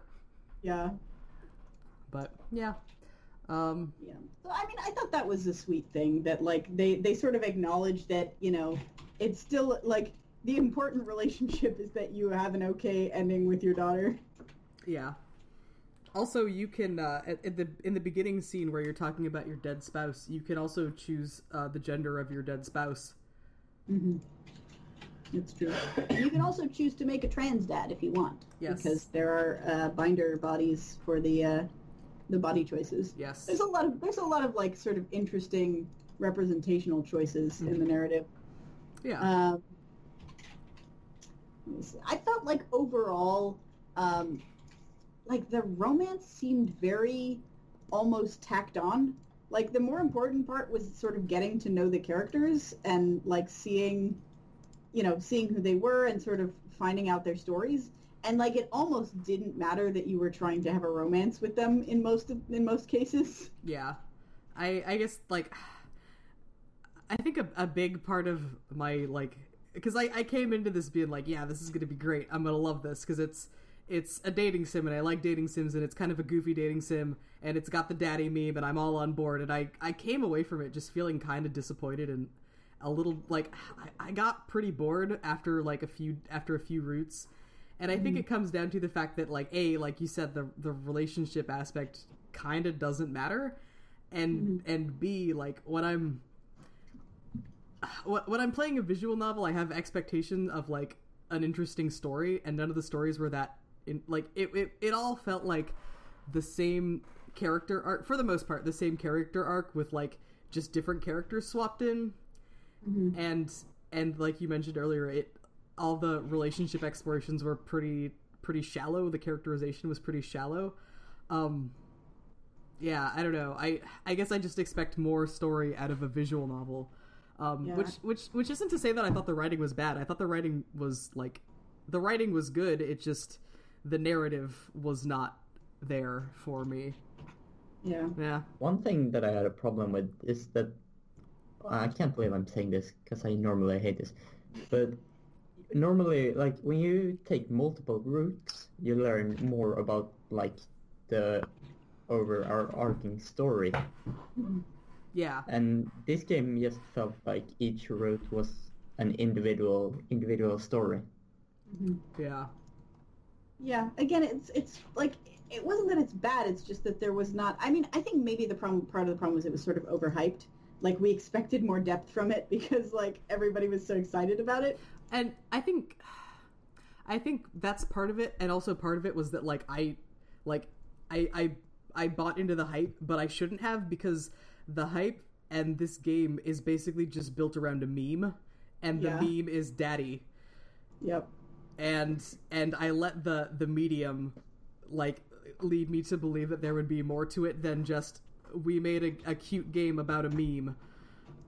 And it's what's hilarious to me in a actually kind of really sad way is that like it's not that deep for a dating sim, but like the characters are still about 100 times more developed than any other like gay characters in games these days, because their storylines are not about their sexualities.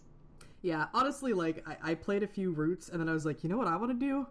I want to play Hustle Cat. This game made me want to go back and play Hustle Cat, which, I think we all had our problems with Hustle Cat, but I find Hustle Cat to be a superior visual novel. And it's sort of the same thing where it's like in Hustle Cat there's a lot of like representational stuff where you can be like male presenting, you can be female presenting, you can choose your pronouns, and you can date anybody, and like nobody ever calls into question like anyone's sexuality. It's just accepted as a fact. Yeah, Hustle Cat. I played it. I just played like one route just to like, mostly Just for the remind- sake of comparison. You know, I felt that impulse as well. I was like, man, I remember really liking Hustle Cat. I should go try playing Hustle Cat again. I did not, but... Yeah, and like Hustle Cat has a cool overarching story, and there's like witches and shit, and there's a central conflict. Yeah, there's a rust witch on the loose that's like destroying shit. And I think that's the big thing that I felt like this game was missing, was like a central conflict. Yeah. Maybe in the Halloween DLC. Yeah, maybe in the Halloween DLC we'll get dad cults. Yep. What else? I guess I don't know. I had some problems with the art. I had a lot of problems with the sound design. Yeah. Yeah. The fact that they go like, hey. Yeah, so that's one thing. Bothering me so much. Yeah, I've played other visual novels that do that, and they give you the option to turn that off, because that annoys me a lot. This game did not have the option to turn it off, and the dialogue for the characters was like constantly being mixed at different levels. It was really off-putting, and the reason why I put Hugo off to the very last date was because for some reason that audio was at a much lower quality, so it just sounded out of place every time he spoke, and I was like, like it made me so mad. Absolutely, the when you finish a date, there's like a little thing that they say on the like score screen, which the score screen is kind of hilarious because it has nothing to do with anything. There's all these like bars that fill that don't have anything to do with anything. And it but gives anyway, you like arbitrary points. Yeah. And a grade. The grade actually like is relevant. Yeah. But on that screen, the dad in question says something, and it was pretty universally mixed too low compared to the sound effects to hear it. Yeah. And Damien's was awful. It just like it was very poorly voice acted, and it just kept going on, and it like I remember. like the recording sounded amateur and. Yeah. I thought the music was fine. Like I didn't have any problems with the music, but the voiceover recording was not good, especially Hugo's. Yeah.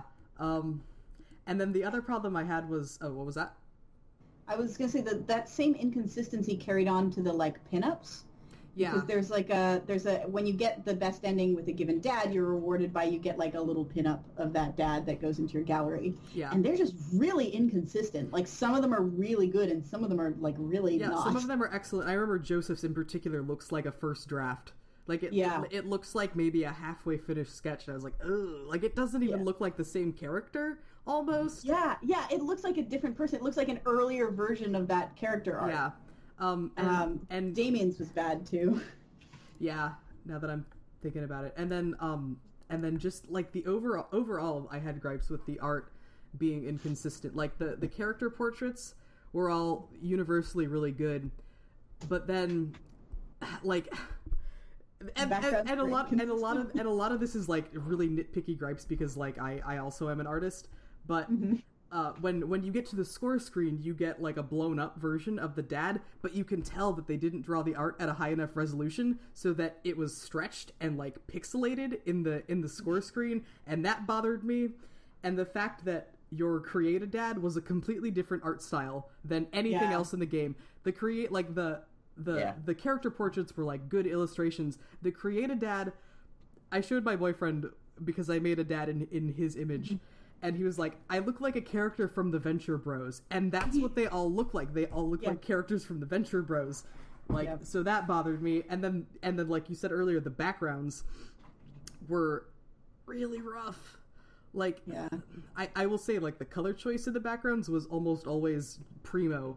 But the draftsmanship quality just wasn't there. Like, I remember looking at some of the backgrounds, and I could still see, like, perspective guidelines that hadn't been erased out.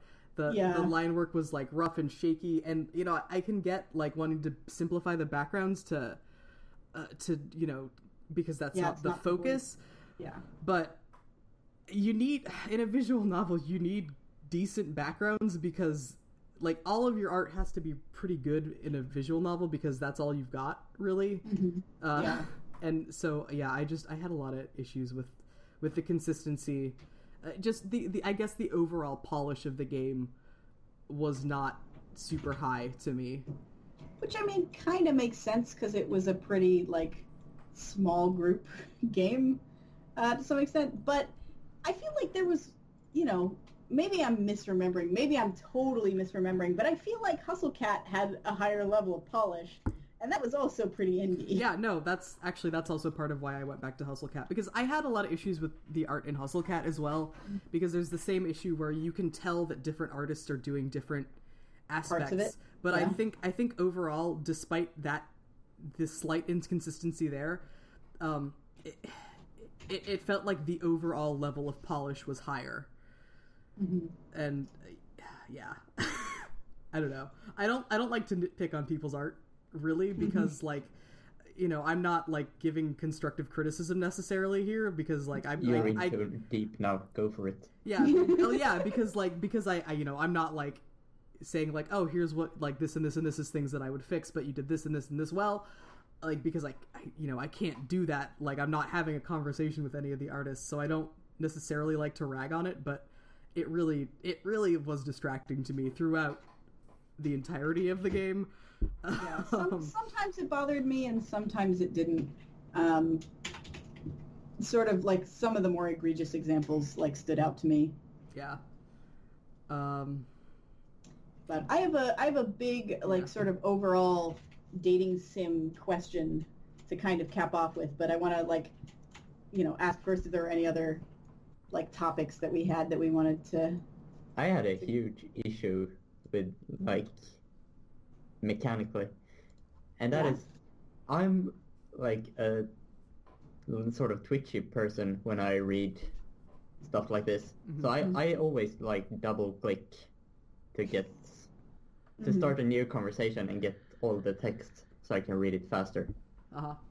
But when there's an option to choose, did you double did you click, accidentally you choose, I accidentally chose so many options.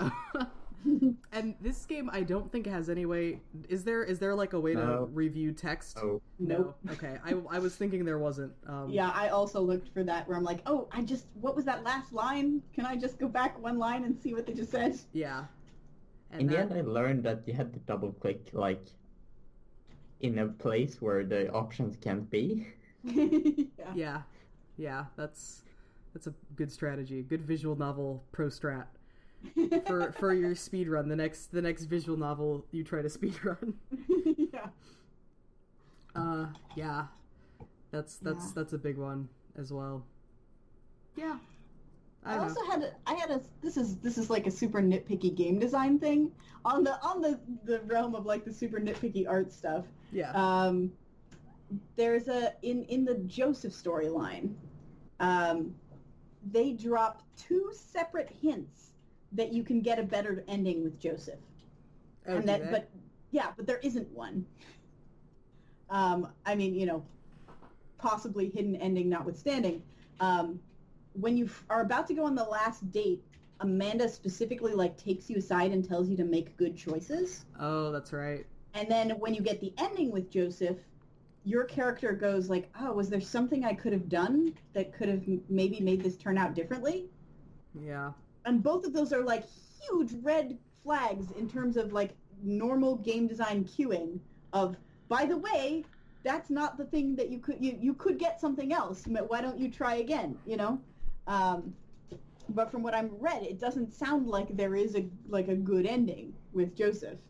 Yeah. So like it's annoying. Like I'm sure they did it in a sort of like meta self-aware sort of way, like to make you think about like, oh, I should try again and, you know, see if there's a better ending. But in the end, it turns out like, no, this is just doomed to failure and there's nothing you can do about it. Yeah. Well, the scene with Amanda isn't really like a fake extra ending because you actually made the right choices and got the good ending.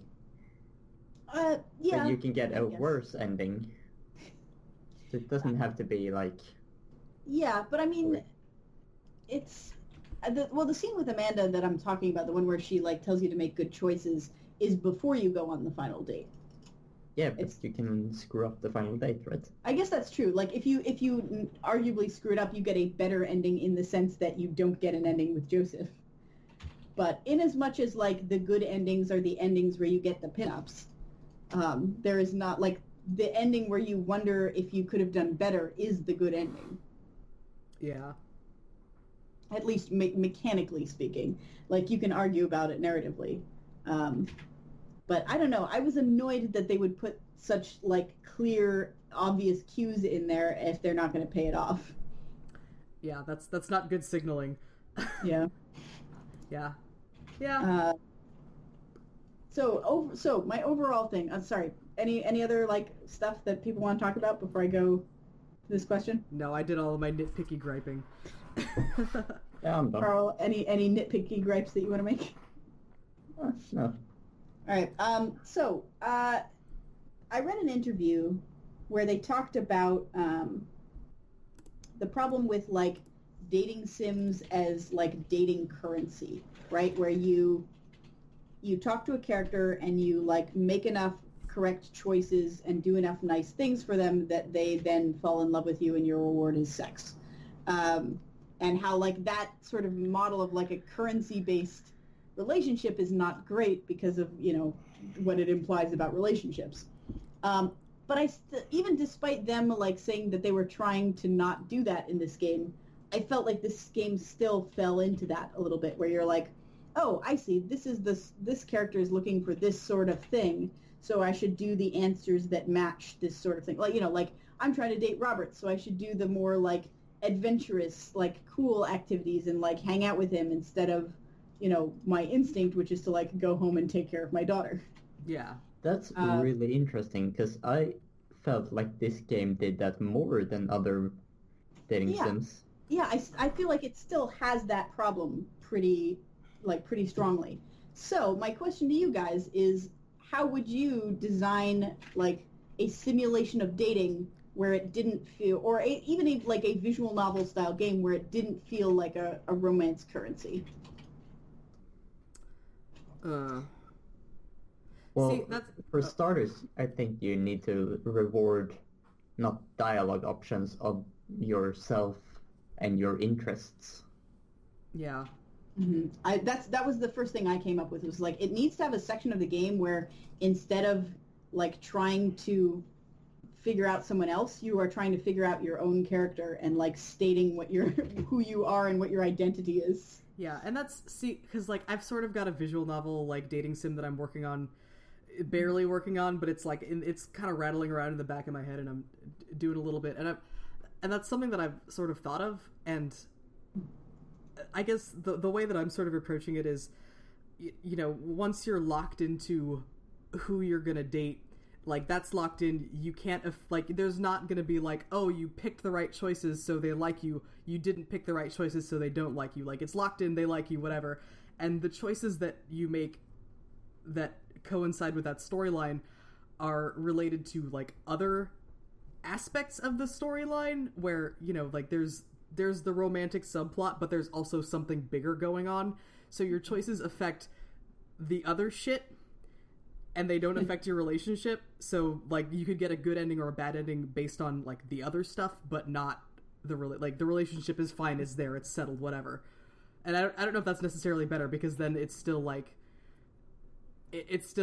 playing into sort of relationship expectations. But I mean, I guess if you're playing, I think it's not bad. I think it just it becomes less a simulation of the relationship. Yeah, and that's the thing is like if you're playing a dating sim, you're expecting dating, you're expecting romance. So like I guess my thinking was like sidestep all of the like commodification bits and just say, okay, yes, you get the romance because that's what you're here for. I'm not going to punish you and take away the thing that you're playing the game for. Instead, like, your choices reflect on other narrative beats. Mm-hmm. So, I don't know. That's what my thinking is. That's an interesting approach. Yeah. Also because, I mean, that sort of feels like that's what Hustlecat is doing to some extent. Yeah, that you're actually not wrong. Yeah. I would also like try to reward how you respond to approaches rather than like what interest you have. Yeah. Sort of, if someone opens up, how do you respond to that opening? Mm-hmm. That's true. I had sort of hypothesized a game in which like the first at least half, if not more, of the game is more about figuring out who you are and like doing doing activities and interacting with people in a way that the game like measures your personality.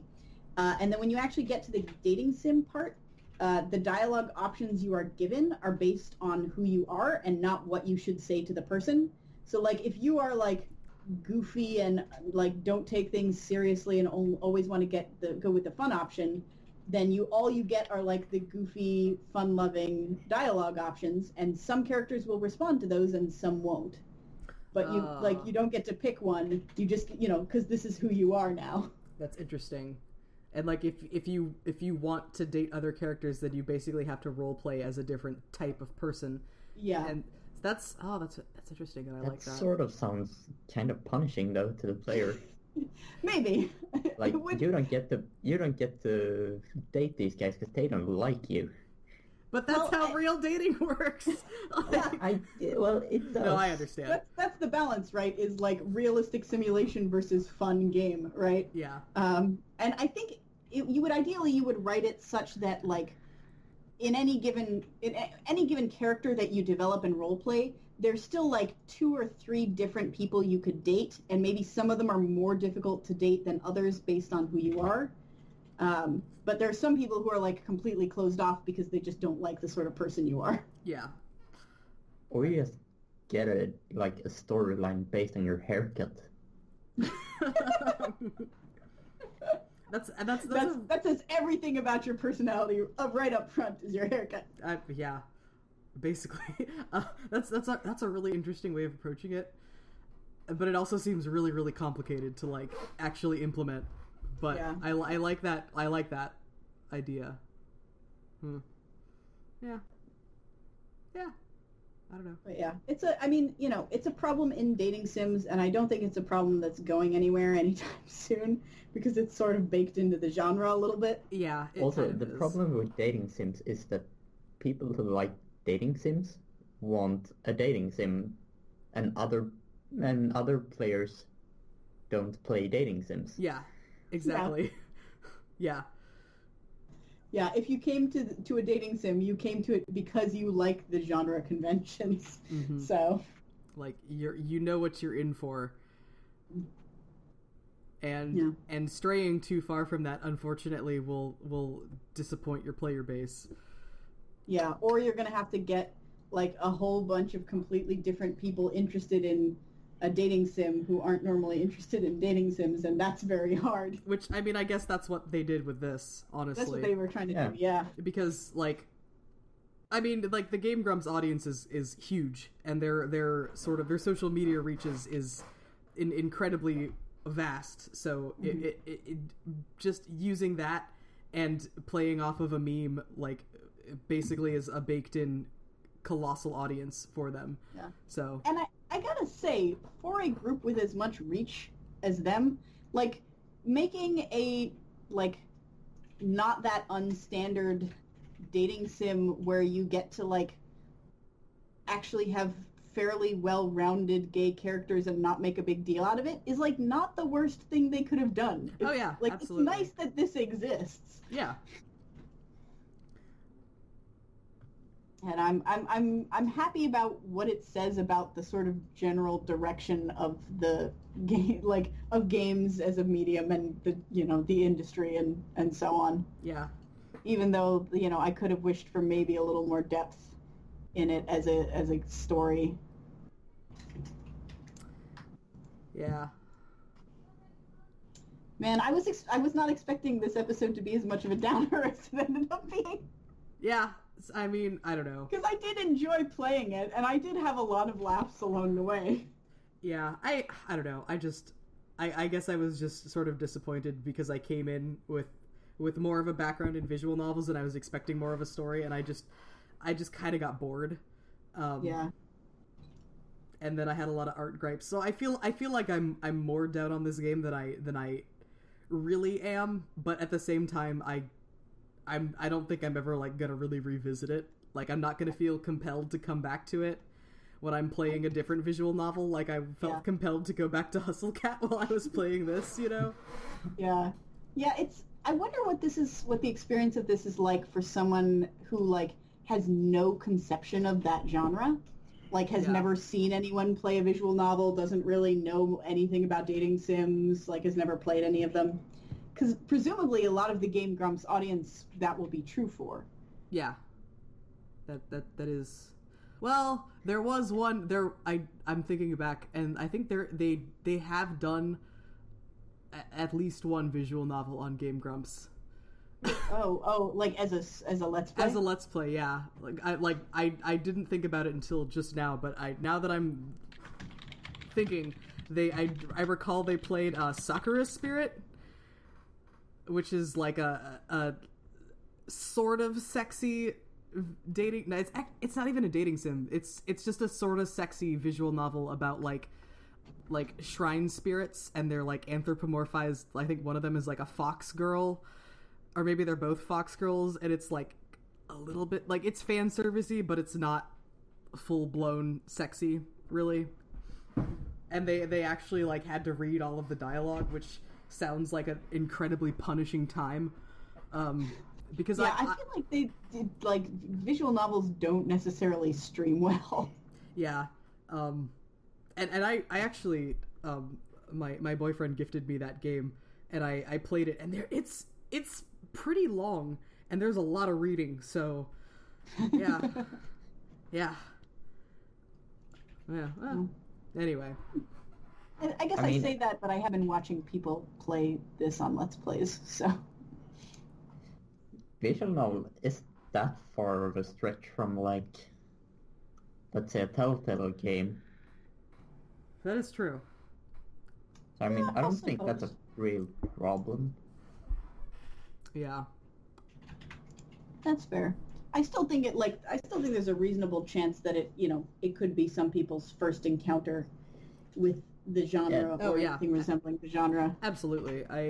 I don't know, just like the coinciding of the Game Grumps audience and visual novels as a genre reminded me that they actually Let's Played one of them, but that was like a while ago, so it's also not unlikely that like people who are sort of newer to that whole fandom had never like watched those episodes or whatever. Mm-hmm.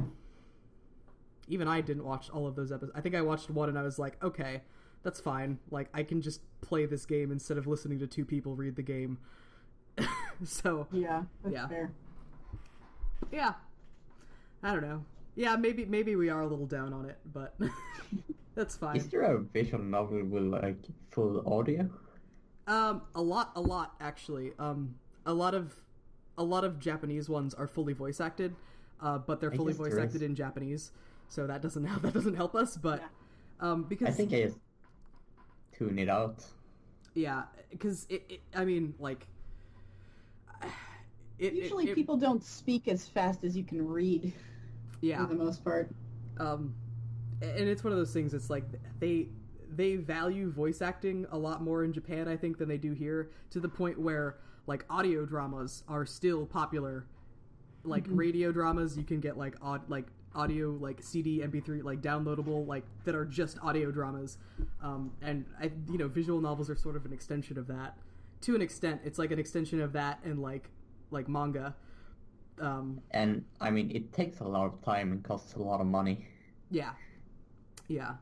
And considering how visual novels are sort of like really one of the big indie options, at least in the West, like it makes sense that we don't see fully voice acted visual novels as much in English speaking contexts. Yeah. I don't know. Yeah, I mean, it makes sense.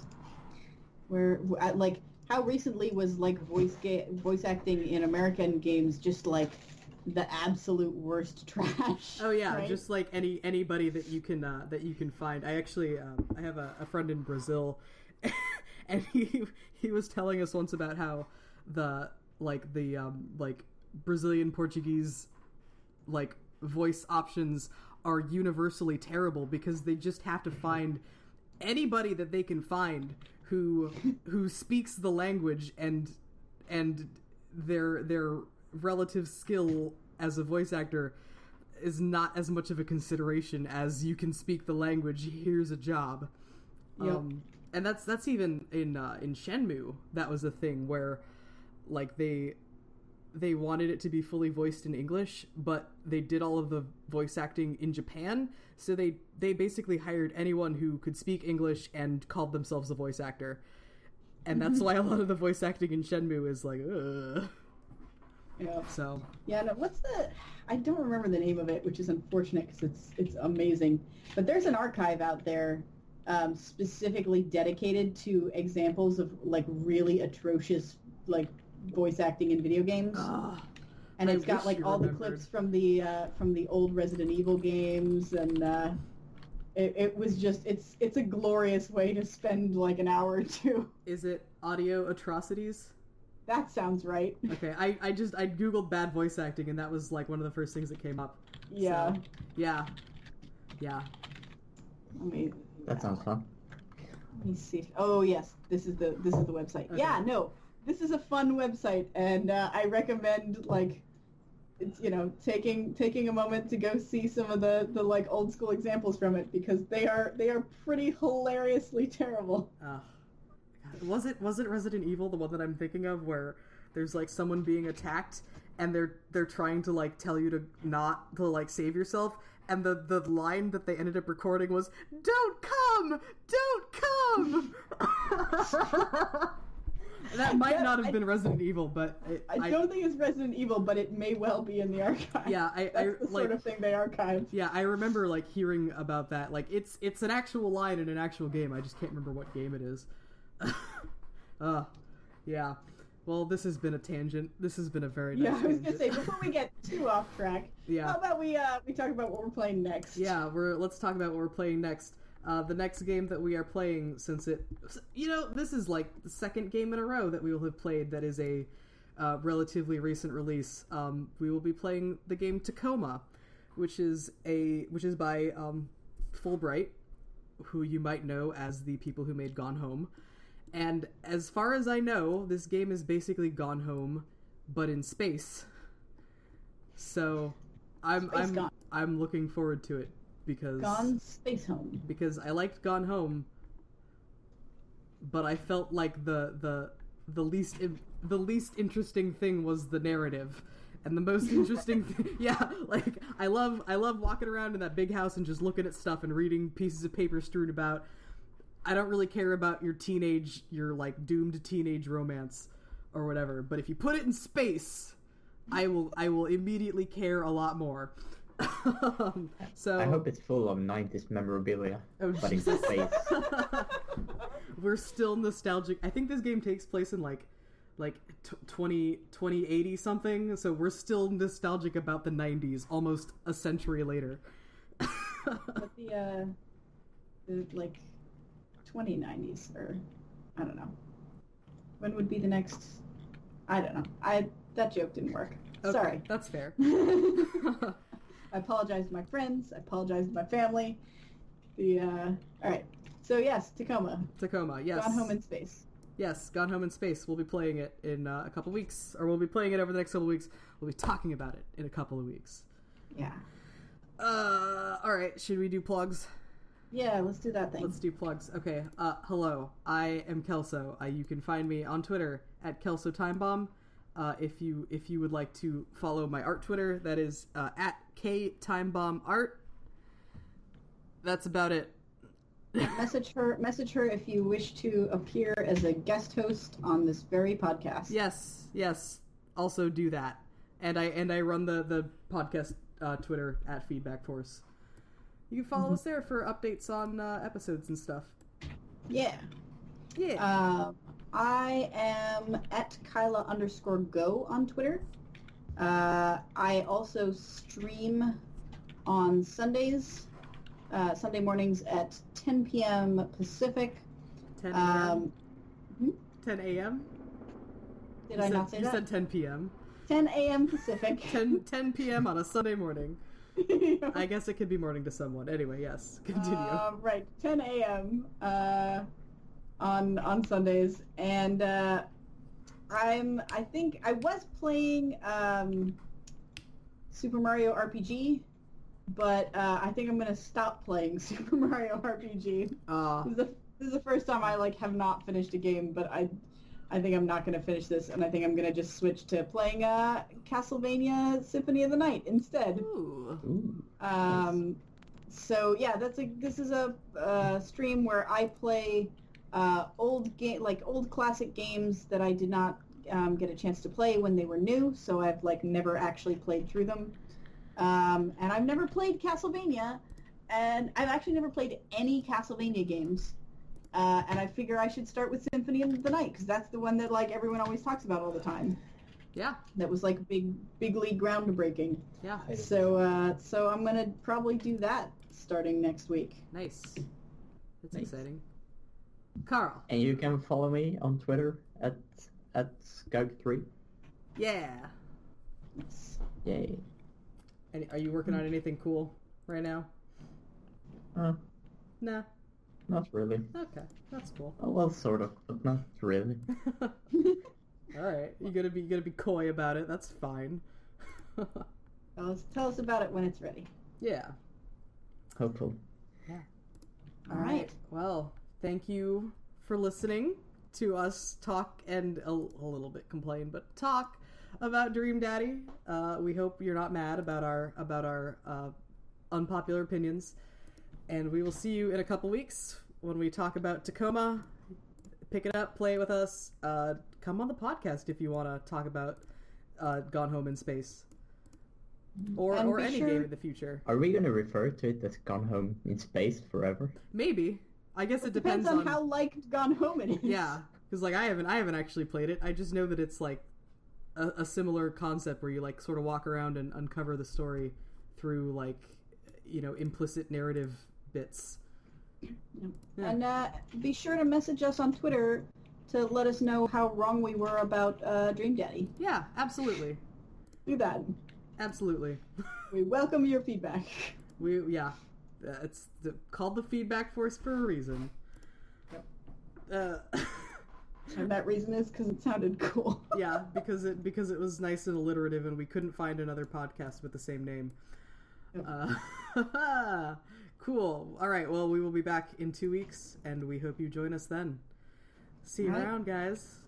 Bye. Bye.